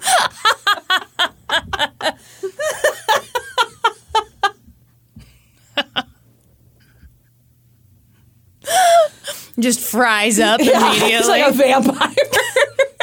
He's like, I should have taken the plea deal. Yeah, so on February 18th, the jury selection was supposed to begin for Alex Kelly's trial. But Alex didn't show up for court because he was on the run. He was getting a terrible sunburn in Nicaragua. Joe and Melanie had no idea where he was. They didn't have a clue. Mm-hmm. There was a massive search for Alex. The FBI got involved, and America's Most Wanted did a segment on the case. The governor of Connecticut offered a $20,000 reward for information leading to Alex's arrest. I know. It didn't work, though. Instead, a bounty hunter just followed Alex's lawyer around, hoping he'd lead him to his client. And instead, Mickey, who sounds like a bit of a smartass, began introducing the bounty hunter to everyone he ran into. So The FBI was looking for Alex. Interpol was looking for Alex. Joe and Melanie were like, checking under the couch cushions, squinting real hard at the horizon like, oh my gosh, we're trying to help find him. We're just everywhere, here, there, and everywhere. Gosh, looking so hard. And in the meantime, Adrian and Hillary were fucking terrified. Of course they were. He could be anywhere. They were worried he'd come and attack them again, just like he said he would. Mm-hmm. Adrian said, he told me not to tell. I told everyone. Months passed. Then years. The women tried to move on with their lives, but it was hard. And it was frustrating because there was no way that Alex Kelly's location was truly unknown. No. He had to be getting help from someone. His fucking parents. Yeah, it's a big mystery, isn't it? Yeah, his rich-ass parents. 8 years passed. Shut up. Finally, in July of 1994, the FBI raided the Kellys' home. Not a moment too soon. No kidding. And Lord Almighty, guess what they found? They found receipts and records showing that Joe and Melanie had been financially supporting Alex this entire time. They found letters from Alex. They even found pictures of European vacations they'd taken with Alex. Oh my gosh. This dude had literally been vacationing in Europe the whole time. The whole time! He'd been skiing, parasailing, scuba diving, rock climbing, living his best fucking life for 8 years. Holy shit. Yeah. Did he try Nicaragua out first and he was like, I'm never going to survive the sun here? I want to say he went to 15 countries. Nicaragua was not one of them. Damn. Okay. Pretty disappointed. If he'd gone, he would have immediately been sunburned to death, as you pointed out. They also found a letter that Melanie hadn't mailed yet. It was to a woman in Sweden. Turns out that was Alex's new girlfriend, and he lived with her. So the FBI called Sweden, and they were like, quick, arrest that man. But by the time they got there, he was gone. Yeah, they called all of Sweden. I'm sorry. Do I have to be more specific? They called Friedrich Janssen.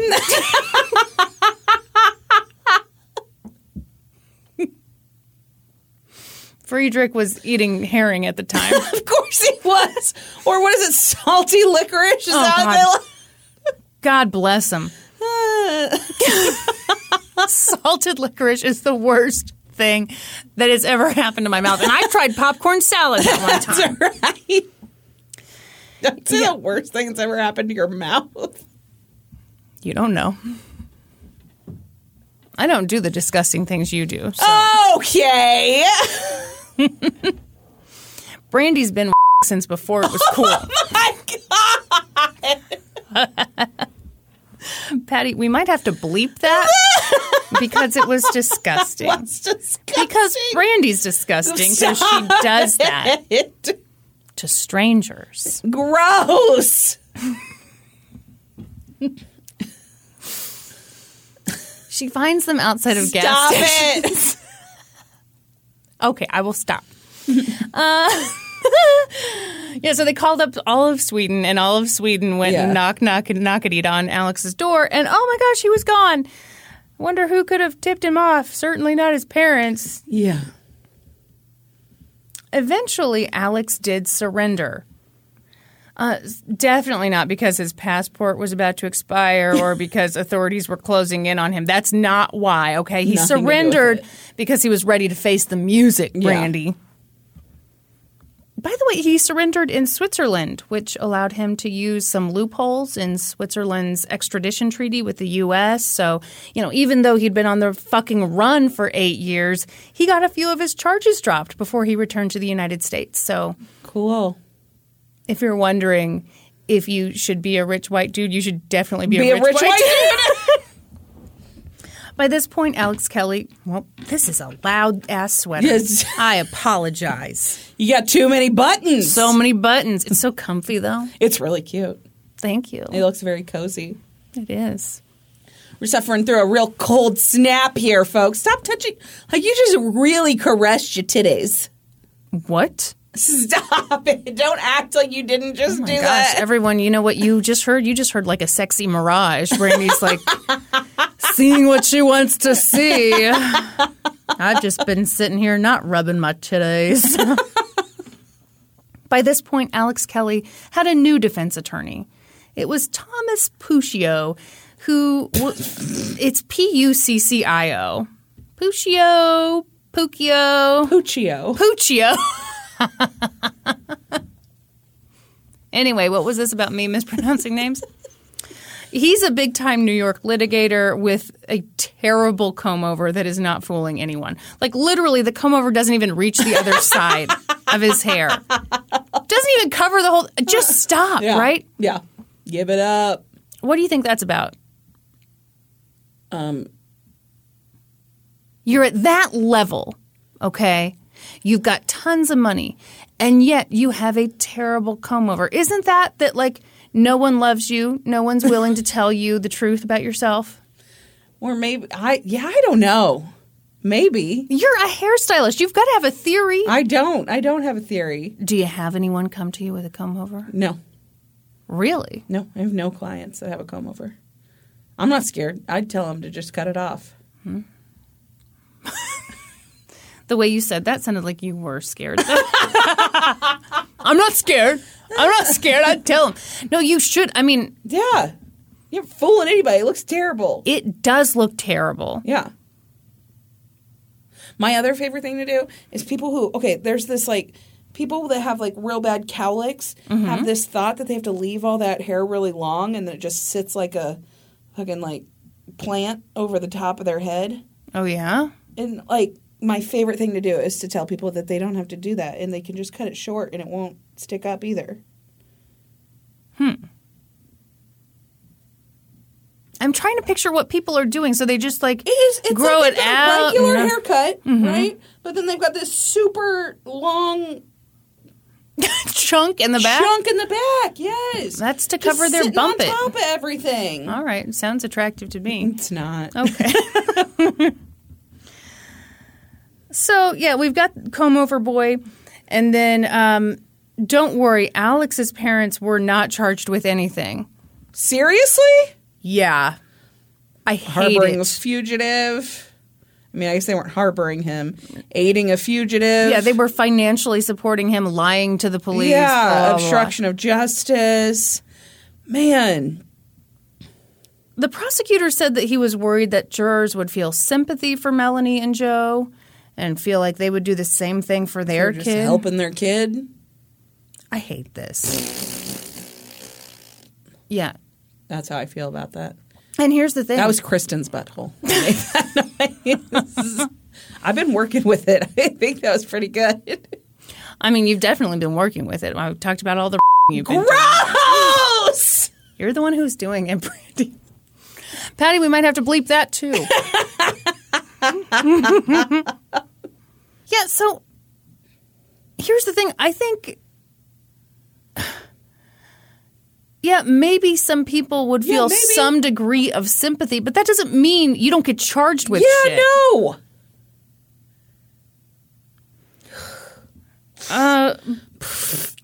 But I think the prosecutor had a pretty good read on the town. People in town seemed to feel a lot of sympathy for the Kelly family. And still not much for the victims. Wow. You know, sometimes I wonder, like, at this point, the victims had not been named yet. And I don't know. I wonder if it's easier to talk shit when there's not a name attached. Although, I mean, probably, but even then, I mean, we still have sexual assault victims, like sexual assault survivors all the time are treated like shit. All right, well, boy, it's a crapshoot either way. So, you know, Alex is back in the United States. He was taken back to court in handcuffs, and in a fun moment, someone shouted, "Pervert!" at him, and he turned around to look. He answered. You rang? Yes. Did someone request a pervert? Anyway, he pled not guilty to 3 counts of first-degree sexual assault and 2 counts of first-degree kidnapping. And at this hearing, the prosecutor announced that there were new allegations against Alex Kelly. Really? A year earlier, a woman contacted the police to say that when she was 13, Alex Kelly had raped her in the Bahamas in August of 1986 when he was free on bail. Oh, my gosh. She had pictures of herself with Alex, and his passport showed that he'd been in the Bahamas when the attack took place. He obviously wasn't supposed to leave the country, but who cares, right? Right. As it turned out, while he was on the run, 3 other women came forward to say that he'd also raped them. Wow. He didn't face charges for any of these alleged rapes. After this hearing, Alex's defense attorney was defiant. He said that the accusers, quote, are not victims because there was no crime. Okay. The judge set bail at $1 million, and of course, Joe and Melanie paid his bond. Right. He shouldn't have had bail at all. Yeah, you wouldn't think so. He was on the run for 8 years. Right. Maybe it's just time to lock him up, right? Yeah. No, he was allowed to get out, and he was, ironically, in the custody of his parents because, his parents could be trusted. Yeah, no. Also, no. So he wore an ankle monitor and chilled at his mommy and daddy's house. By the way, the family celebrated Alex's return. They put up a bunch of balloons. They called it balloons. And Alex attended his 10-year high school reunion over Thanksgiving weekend.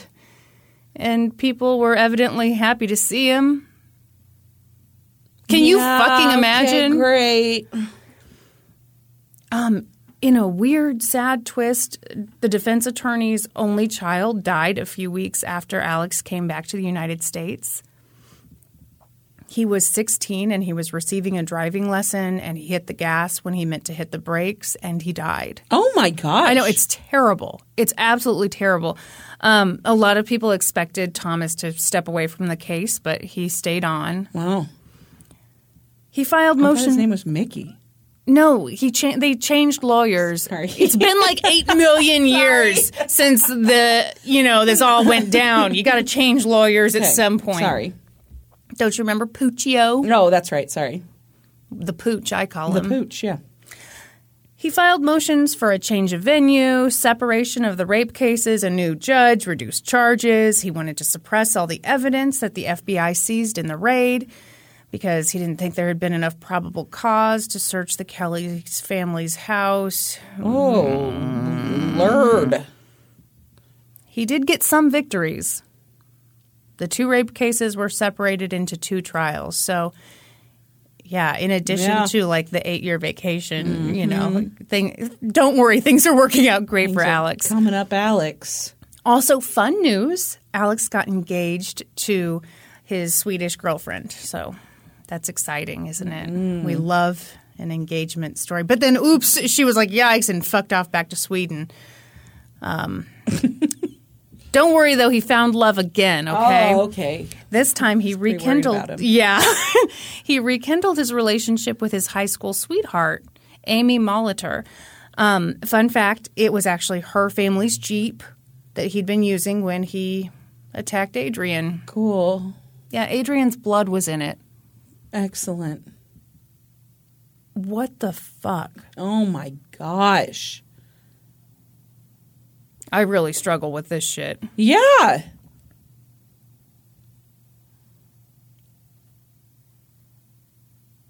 What do you want to say, Kristen? I want to say, who the fuck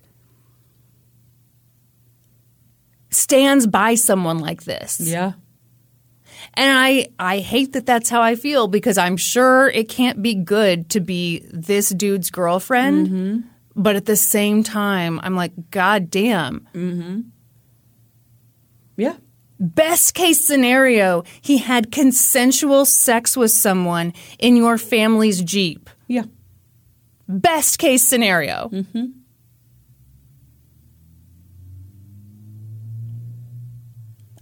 I want to say I'm not mad at her, but I'm a little like, what? I guess I am. I don't know. It's complicated. I hate it all. Complicated. So Alex was ready for his first trial. For it, he showed up every day in court wearing a blue blazer and khaki pants, looking like a little schoolboy who just stepped off a yacht. Mm-hmm. At trial, the defense's argument was that Adrienne was a liar. She'd been at a party, she'd consumed beer, she'd had consensual sex with Alex Kelly, regretted it, and called it rape. By the way, here's something fun. At some point, the defense attorney, Thomas Puccio, publicly criticized Adrienne's family by saying that they seemed to enjoy coming to court in designer clothing. Okay. He called them, quote, very unvictim victims who loved stepping into court totally coiffed and dressed to kill. What the fuck does that even mean? Exactly. What is it?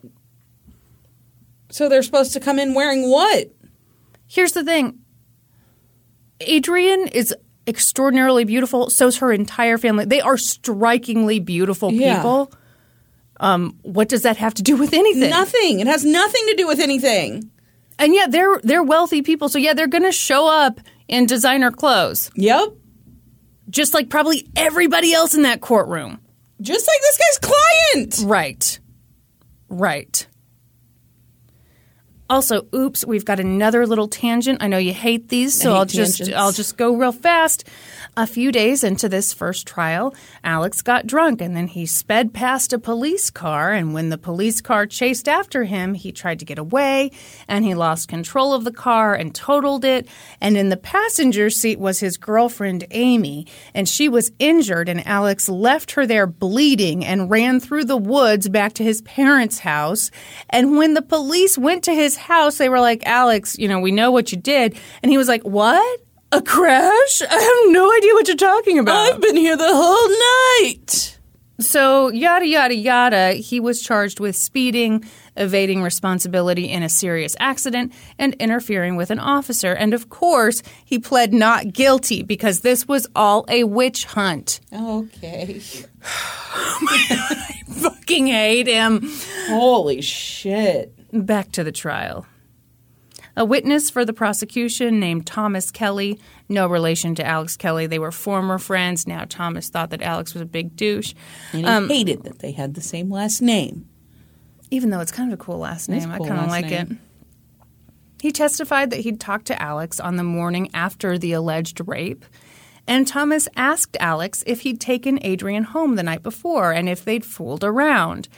And he said that Alex told him that he hadn't driven her home. He said that he and Adrienne walked out of the party together, but that some of her friends drove up in a station wagon and they drove her home. Interesting. Yeah, interesting, because his whole case now is like, oh, yeah, we had consensual sex in the Jeep. So why would you lie to your friend the next day about that? Members of Adrienne's family testified about how distraught she'd been that night. There was medical testimony, and of course, Adrienne took the stand to tell the jury what happened.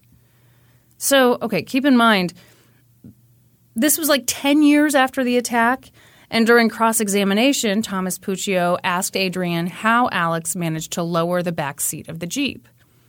And she said that he'd take what? Well, I don't fucking know, sir.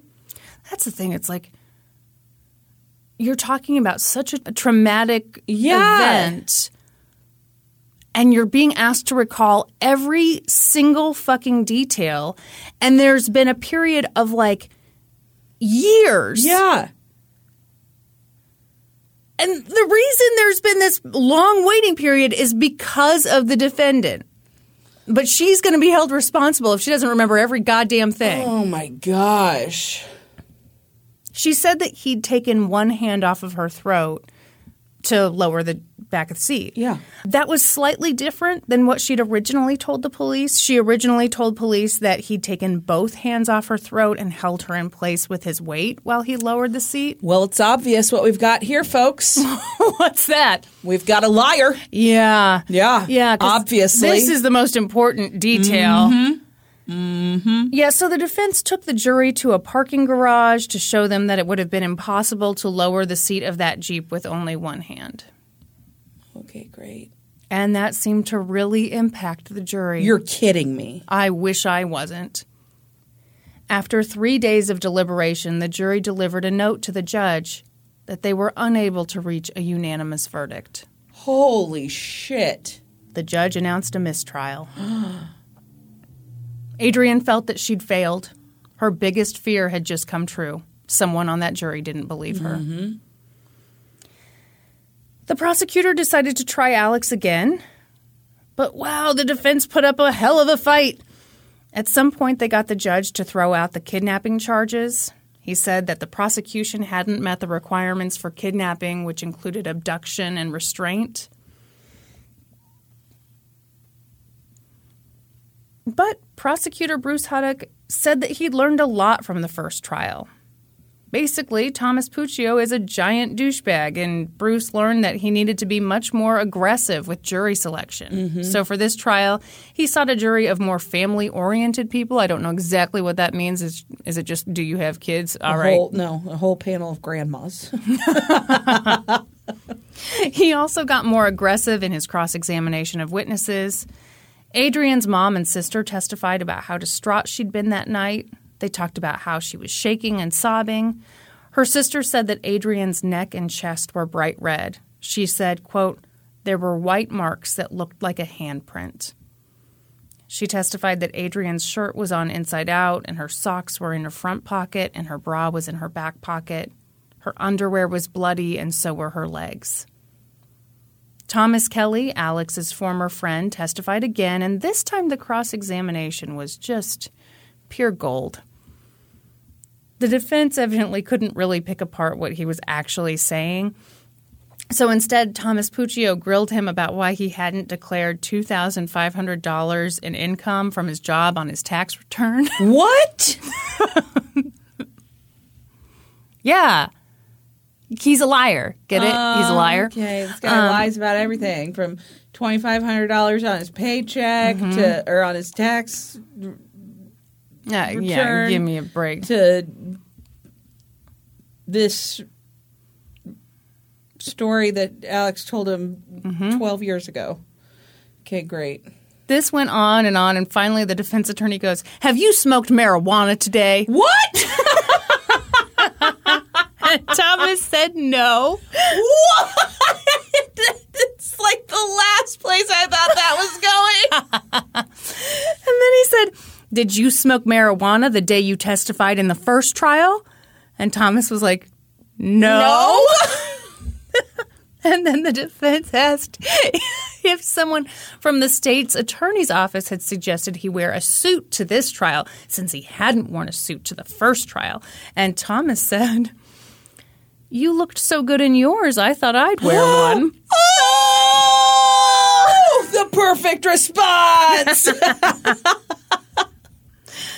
Adrienne testified again, and this time her testimony matched what she'd originally told the police about how Alex had used both hands to lower the seat of the Jeep. On cross-examination, the defense asked Adrienne if she'd been flirting with Alex at the party that night. Which, what Who if she fucking cares if she had? was? Right? Who fucking cares if she was? But she said, absolutely not. My focus was on getting home and getting a ride home, not on your defendant. Alex's girlfriend, Amy, took the stand, and now she and Alex were engaged. Great. Yay! Then came the really infuriating part. There had been blood on Adrienne's underwear that night. There'd been blood in the Jeep. And you wouldn't think that the defense could use that to their advantage, but boy, did they try. What? How? I'm not sure what that first noise I made was. Okay. Let your imagination run wild, Brady. I have no idea. Yeah, it's a real thinker, isn't it?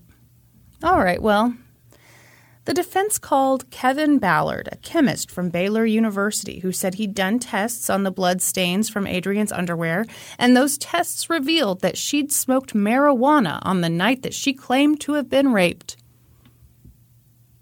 Oh, okay. So?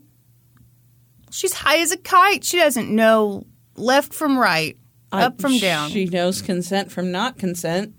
The defense also called Dr. Kurt Dabowski, a toxicologist from Oklahoma, who had reviewed the tests that Kevin performed, and he concluded that Adrian had ingested marijuana 17 to 106 minutes before she bled on her underwear. Okay. Great. Good for her. Do you think they can even test for that? That sounds ridiculous. ridiculous. Sounds like some Theranos bullshit. It sounds like absolute bullshit. Yes. The jury deliberated for about 9 hours, and they found him guilty. Oh, good. Alex was stunned. He turned to the jury and said, "I'm not guilty. I'm not guilty. I didn't do this. Why are you doing this to me?" As the jurors were taken away, a lawyer who'd been representing Adrian clapped, and Alex Kelly's dad yelled obscenities at him and threatened him. Oh, my gosh. It's a super lovely family. Yeah. They're just great. At the sentencing, Adrian asked the judge to impose the maximum sentence of 20 years. She said, "I have been living in constant fear since I was 16. I may look okay, but inside I'm not okay. I will never be okay." Yeah. Alex also addressed the court. He told the judge that he wanted a chance to be a contributing member of society. He said that his perception of that night was just different than Adrian's. He said he never meant to hurt her. He said, quote, "I wish we could stop destroying ourselves and start to help each other. The teenagers of many years ago have grown up." What? Mm-hmm. The prosecutor told the judge, "He asks you for a break. He asks you for a chance. He asks you for things he didn't give Adrian on the night of February 10th, 1986. Mm-hmm. Alex was sentenced to 16 years. Adrian felt so much relief over the jury's verdict. Looking back, she said, "Hillary had done the hard part that night when she was raped in 1986, and now it was sort of my turn, and I finally succeeded in doing my part." Wow. Pretty soon it was time for the next trial, but the next trial never came. This time Alex Kelly pled no contest. He was sentenced to 10 years, but it would run concurrently with the 16-year sentence from the earlier trial. I know, I hate it. Yeah, he pled no contest so he could still maintain his innocence, but he did plead guilty for failure to appear. Oh, okay. Close. Yeah, so that was good of him. Uh-huh. Didn't make a fucking difference. No! Also, the prosecutors agreed to dismiss charges from the 1996 car accident, you know, the one where he left his fiancée bleeding in a totaled car. Sweet guy. Yeah. I don't know. A lot of these articles and stuff are complimentary of the prosecutor, and it does sound like he went – I don't know. Maybe I'm being too harsh looking at it from today's lens. Mm-hmm. But wow, didn't do shit to these parents. Yeah, I can't believe the parents weren't charged with anything.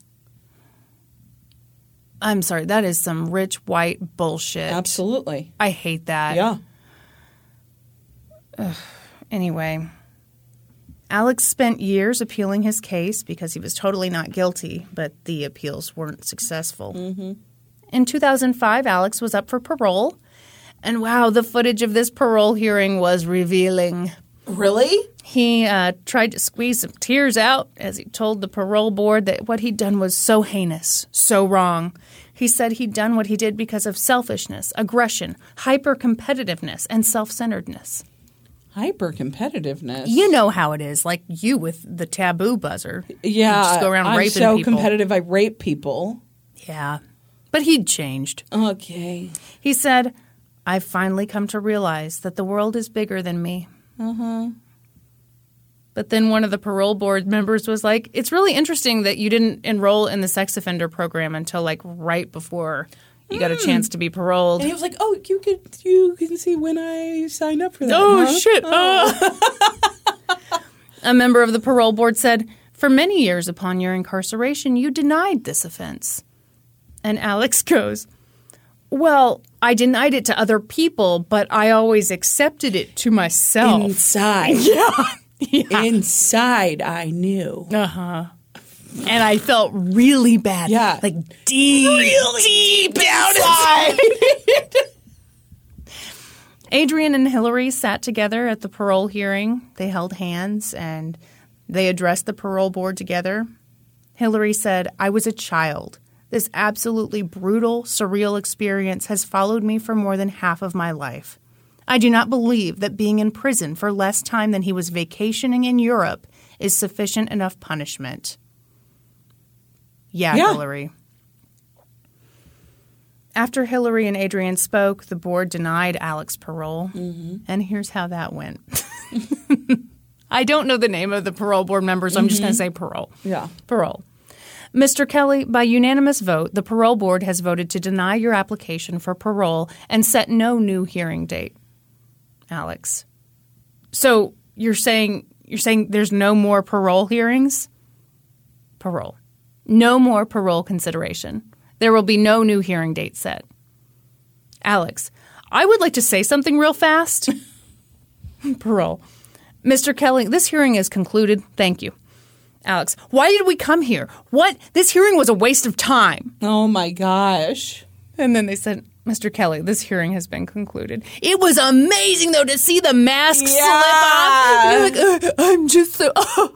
Yeah. I know I'm not supposed to look over at them, but I just want them to know that I'm sorry. And then, this was a waste of time. Oh, because you didn't get your way? It was a waste of time. Yeah. 2 years later, in 2007, Alex Kelly was released from prison. He had to register as a sex offender. And a lot of people have a tough time finding work after they're incarcerated, but don't worry. Not Alex Kelly. Did fine. The year after he got out of prison, he began working for Connecticut Parachutists. What? Yeah. And he rose through the ranks of the business. He became the club's president and the drop zone manager, which is the highest paid position in the company. But bad news. In 2015, he was asked to resign after punching a skydiver who touched his equipment and also groping a male skydiver's genitals and also threatening to beat up a pilot when they got into an argument. And also he made really gross sexual remarks to people and he screamed at them. Okay. But don't worry, Brandy. He's still doing okay. And in fact... the latest article I was able to find on him said that he now owns his own business. It's called Green Mountain Skydiving, and it's in Bennington, Vermont. He also owns Berkshire Skydiving, and I sure hope that his parachute opens every single time. Adrian and Hillary chose to identify themselves. It didn't sound like that's what you really hope, Kristen. Motherfucker.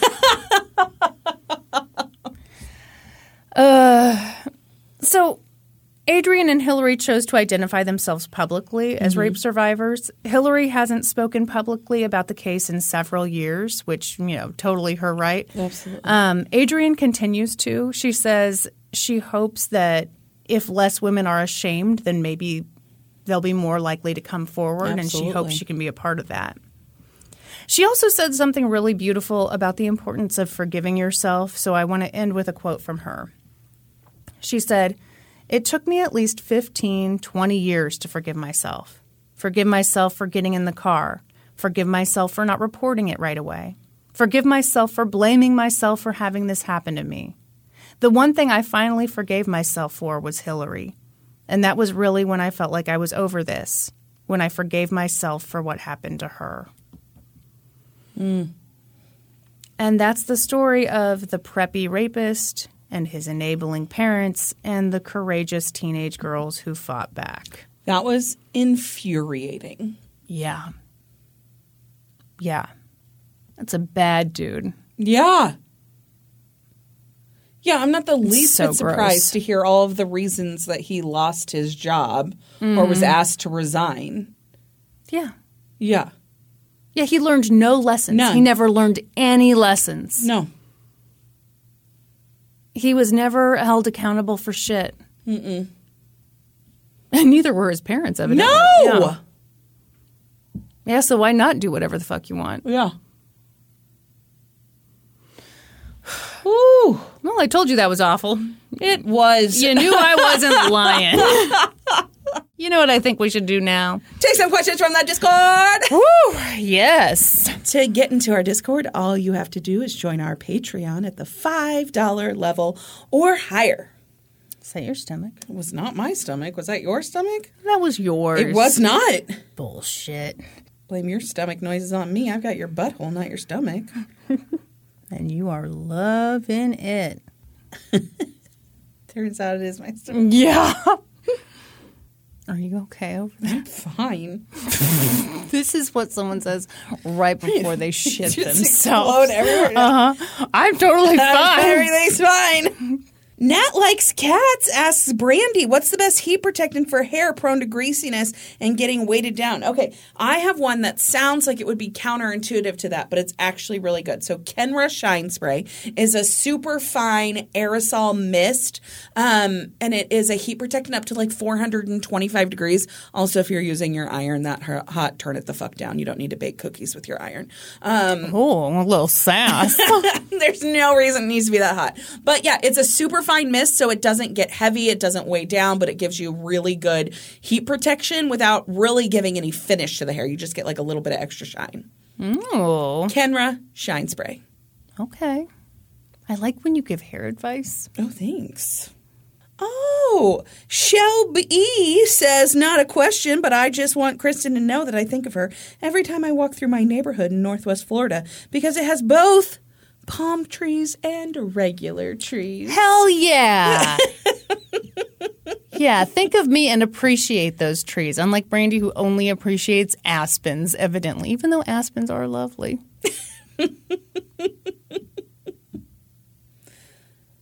Oh, Frozen Like a Grape says, I was listening to an episode from 2018 and Kristen told us about an amazing breakfast she had right before she ran the Kansas City Marathon.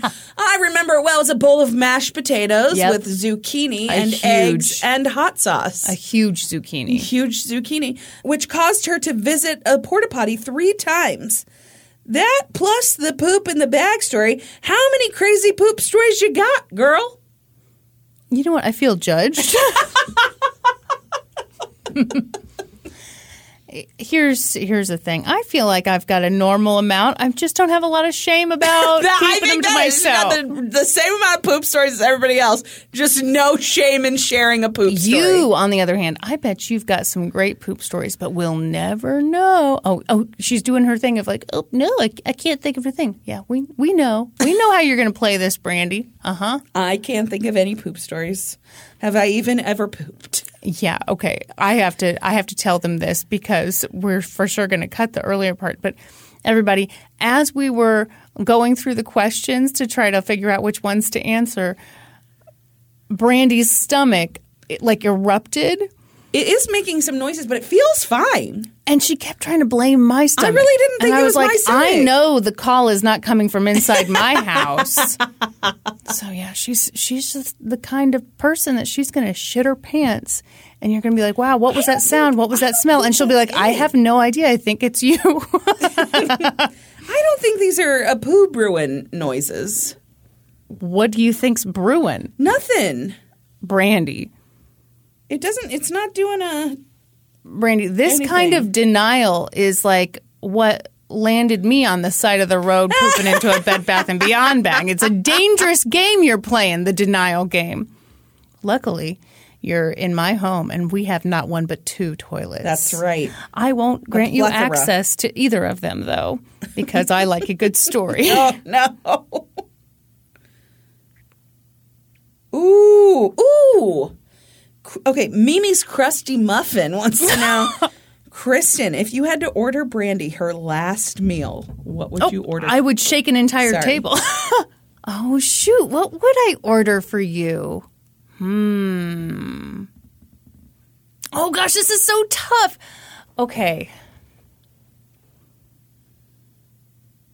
Okay, so here's what I'm debating between. It's like, do I go for something I know you love that is probably like your favorite, or because it's your last meal, should it be more special? So like if I'm thinking more casual, I would probably do like pepperoni pizza. Yeah. Gosh, you love a good cookie, but you're so specific about the cookies, you know, that kind of thing. Or, I mean, if it's more fancy, you do like a good steak. I do. You like some mashed potatoes. Maybe a little mac and cheese. Oh, yeah. Oh, yeah. It'd be tough. What would you prefer? Oh, I think I'd go steak and potatoes. Yeah, because, you know, it's it's fancy before I die. Yeah. After you've killed all those people, I assume. Yeah. Or, you know, catastrophize the levee. That's right. As one does. Yeah. People are always doing that. I hate it when they do it. Oh my gosh, the ghost of Richard M. Balls says you were interested in the LGTC cookbook idea. How about an LGTC album of you two doing covers of your favorite songs? But you're only humming them and everyone has to guess what song it is. Okay, we learned on last month's Zoom call that Kristen is not a good hummer. I am great. You were just all wrong. What was I? Oh, okay. You know, I'm going to hum it right now, and you all tell me, okay? Okay. You tell me what this song is. Anyway,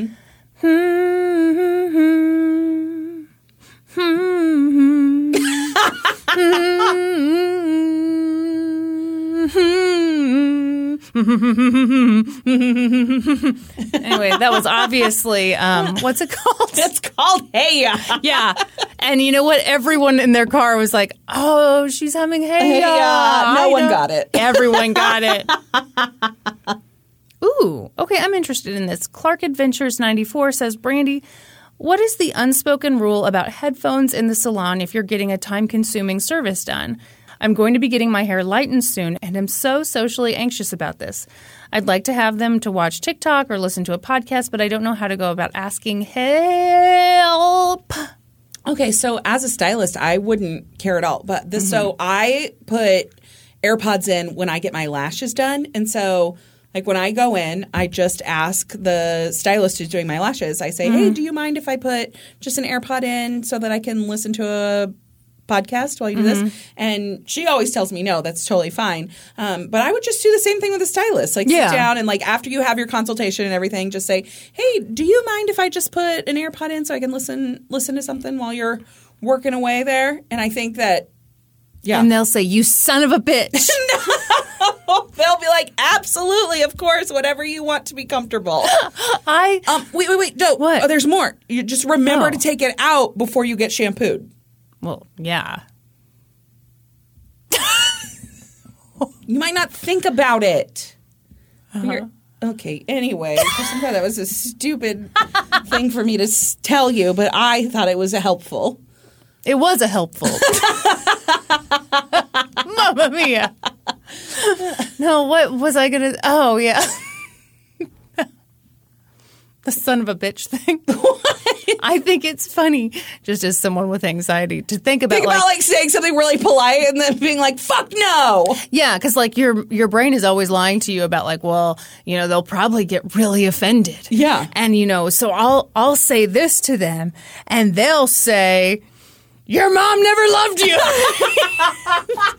So just know that that's a possibility. That's when not you a ask possibility. the stylist about putting in your headphones. Oh, Game Show Aficionado says, Brandy and Kristen, tell us about Brandy's bachelorette party. Okay, we promise to come back to this later on and discuss the cake. Okay, everyone, the Dick Cake saga. So, you know, we had the bachelorette party. Leading up to it, you know, it was like, okay, picking out the food, getting the decorations all right, picking out lingerie for our lovely Never Nude, all the stuff. And I wanted a penis cake. Yes. As one does. The finest penis cake. In all the land. Yes, not just any penis cake would do. So I found a local person, like very local, who had an adult section of her bakery website, and I saw a penis cake that really caught my eye. It was a giant dong with what appeared to be a woman's hand wrapped around the peen. And on one ball it said to have, and on the other one it said to hold. So hilarious. Yeah. I loved it. So I reached out to this woman. And she told me well, first of all, I was a little shy.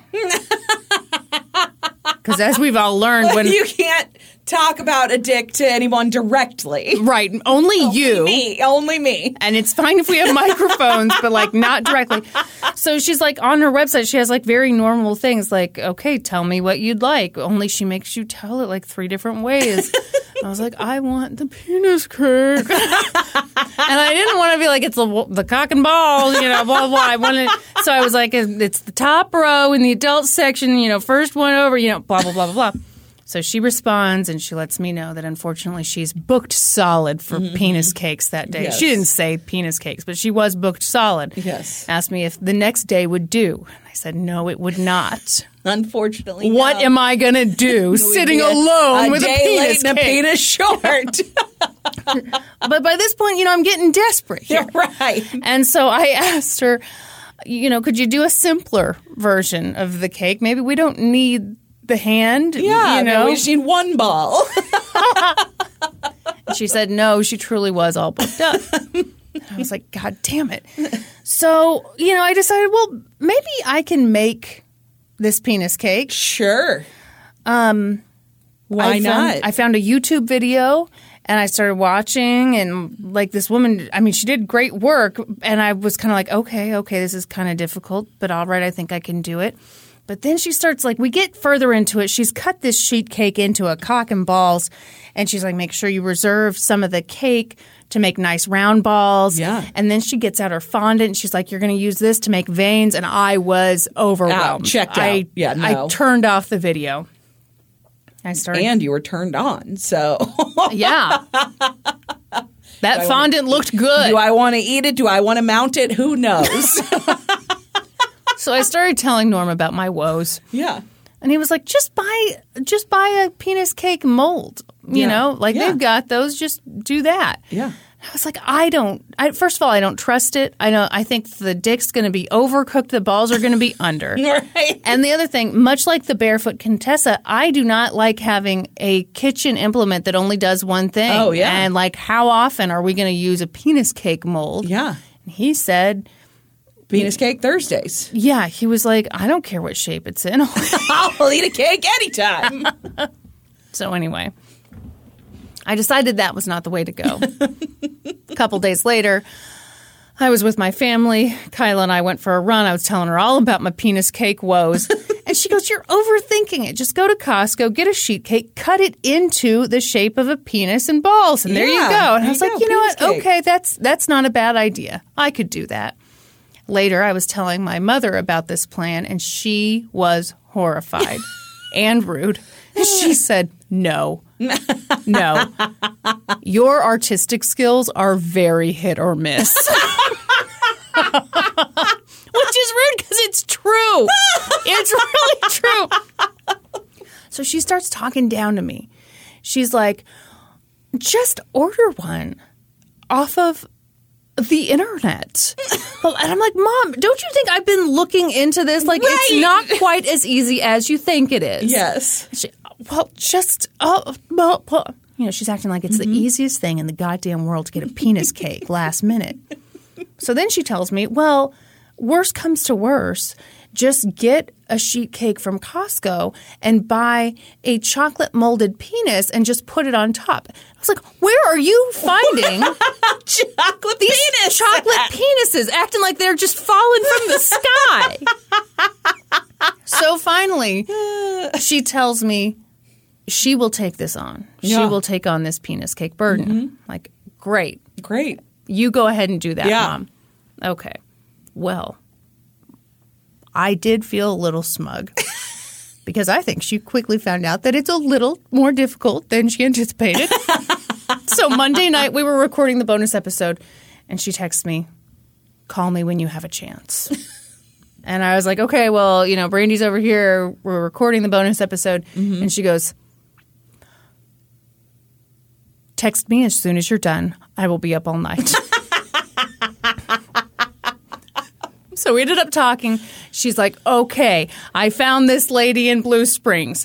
All right, here are the options, blah, blah, blah.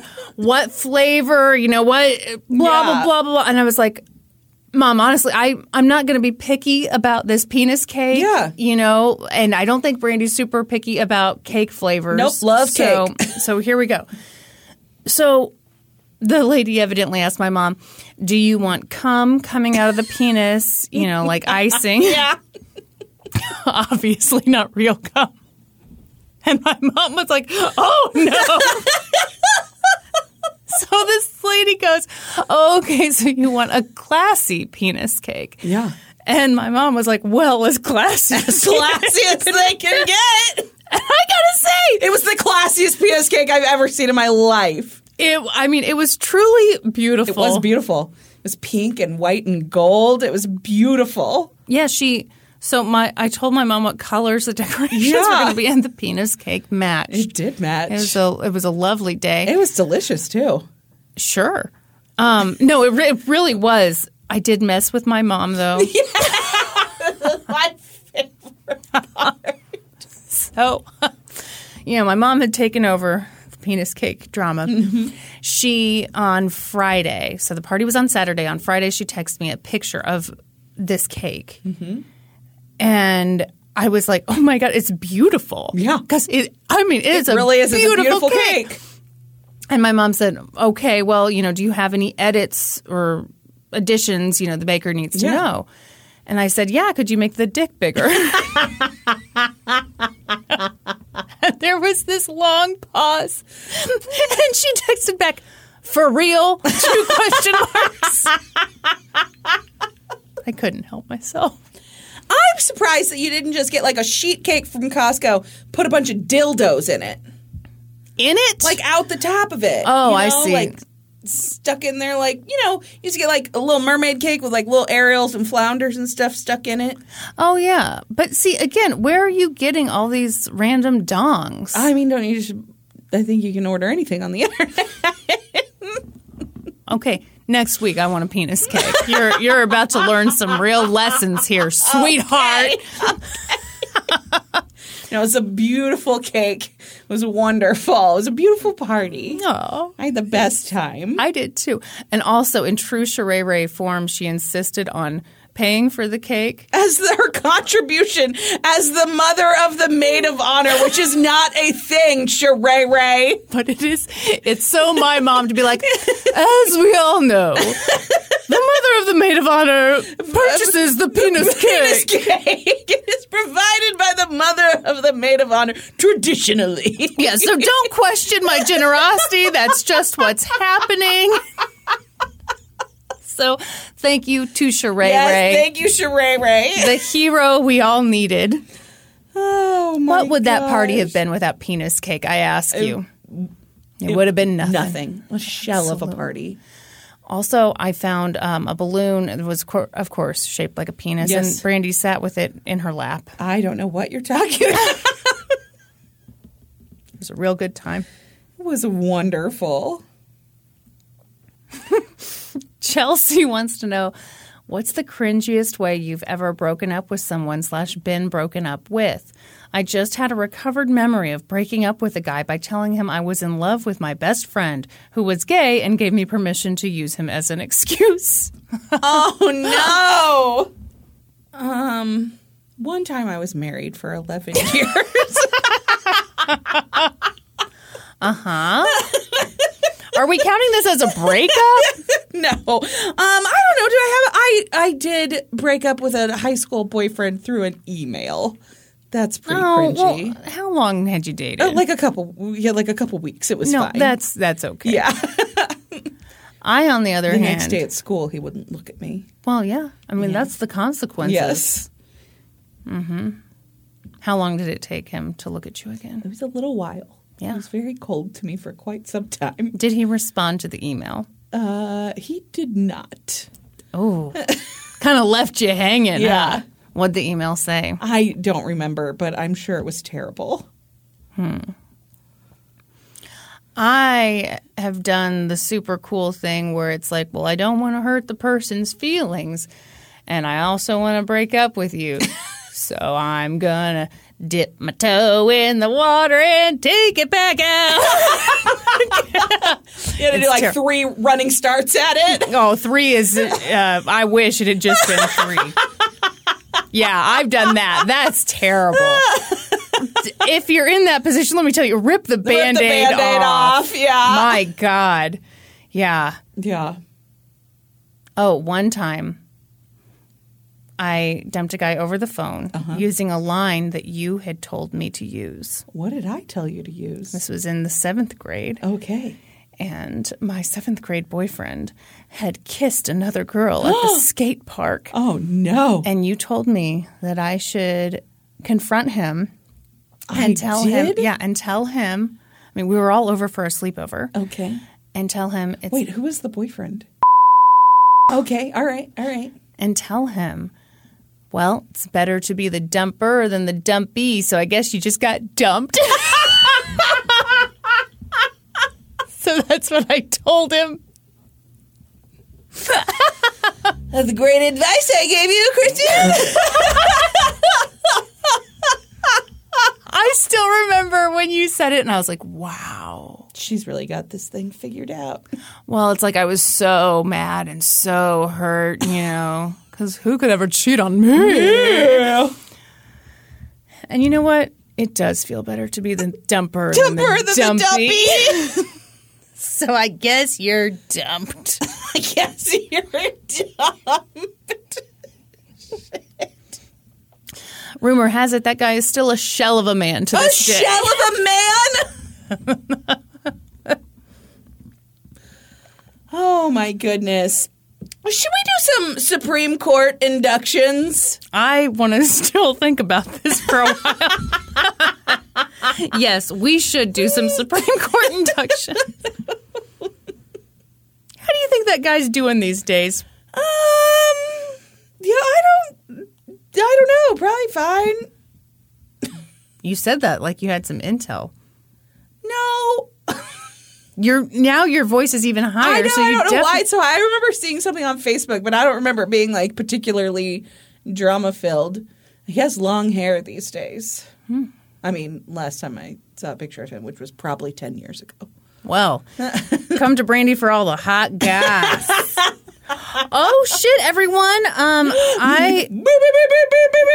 Breaking news. Everyone, we both shook our tits at the same damn time. So, pour one out for your favorite cookies. It's done. It's dead to us. That's right. Can't even look at another cookie. No. False. I could eat so many cookies.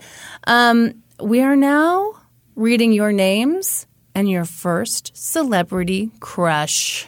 Ooh, Allison S. Joe Jonas. Alicia Fox. JTT. Of course. Mm-hmm. Morgan Pilgrim. Johnny Depp, because I loved the movie Cry Baby so much. Uh-oh. Mm-hmm. Uh-oh. Cassandra T. Brendan Fraser. Amy. Alan Alda from MASH. All right, Amy. Brianna A. Jonathan Taylor Thomas. Ooh, another JTT. Emily Lewis. Channing Tatum. Levi Stanley. Mariah Carey. Oh, they put in parentheses, not sure what I was thinking. Mariah Carey is quite beautiful. What? Yeah, I mean, I think that, Well, you don't get a crush on a celebrity for their personality. Don't worry, Levi's not having to run off with her. Tess. Sean Biggerstaff played Oliver Wood in Harry Potter. I don't know. I don't know who that is. Do you know who that is? Of course you do. Yeah, I'm pretty sure Oliver Wood does the commentating at the Quidditch games. Oh, that's a deep cut. I'm pretty sure. All right. I'm not positive. Okay. Jess Barrows. Lance Bass. Woo! Hot tea. Megan G. Jonathan Taylor Thomas. My goodness. That's right. It was that bowl cut. It got us every time. Lindsay C. Devon Sawa. Okay, so it's Devin. No, Devon Sawa. I have to tell. So That's Casper. Yeah. The movie Casper, right? Mm-hmm. We just showed Jack Casper for the first time like 2 weekends ago. Mm-hmm. Jackson is 9. Even he, when he saw Casper in human form for the first time, he said, that's what Casper looks like. It's a big moment for us all. I was like, same, Jackson. Yeah. Autumn LaFrance. Shamar Moore. Yes, he's from Criminal Minds. All right. See, I didn't. All right. Okay. Calm down, Brandy and Autumn. Carissa Gilman. Jonathan Brandis. Yeah. Okay, so he was in Ladybugs. You see that movie? No. No? Okay, great. Well, anyway. This is going to be so long because you're going to have to explain like half the people to me. Wes Beardall. Kathy Ireland. Oh, yeah. She was one of the supermodels. I remember that she had a line at Kmart. Well, yeah, that's also how I know her as well. Welcome to the Supreme Court. Oh my gosh, guys. Thank you so much for listening. Thank you, everyone, for all of your support. We appreciate it so much. If you're looking for other ways to support us, please find us on social media. We're on Facebook, Twitter, Instagram, Patreon. Please remember to subscribe to the podcast wherever you listen. While you're at it, subscribe to The Gaming Historian. I mean, if you're just out there subscribing to stuff, why not? Get on it. And then be sure to join. Wait, didn't that? No, I left out a thing. Then head over to Apple Podcasts, leave us a 5-star rating and review. And then once you've done that, be sure to join us next week when we'll be experts on 2 whole new topics. Podcast adjourned. And now for a note about our process. I read a bunch of stuff, then regurgitate it all back up in my very limited vocabulary. And I copy and paste from the best sources on the web and sometimes Wikipedia. So we owe a huge thank you to the real experts. I got my info from The Fugitive Son by Jeanette Conant for Vanity Fair, The Fugitive Son episode of Vanity Fair Confidential, and excellent reporting from the New York Times, most of it done by Monty Williams. This is really embarrassing because you told us all of that at the beginning of your story, and I was genuinely shocked when he went on the run. You know what's wonderful? I could tell you hadn't registered it, and I was like, thank God, because I didn't mean to read that title out loud. And then I did it, and I was like, I'm just going to have to pray she's not paying attention. I got my info from an episode of Criminal, an article for Medium by Ash Gerberg, The New York Times, Huffington Post, ABC 17 News, and The Court Record. For a full list of our sources, visit lgtcpodcast.com. Any errors are, of course, ours, but please don't take our word for it. Go read their stuff.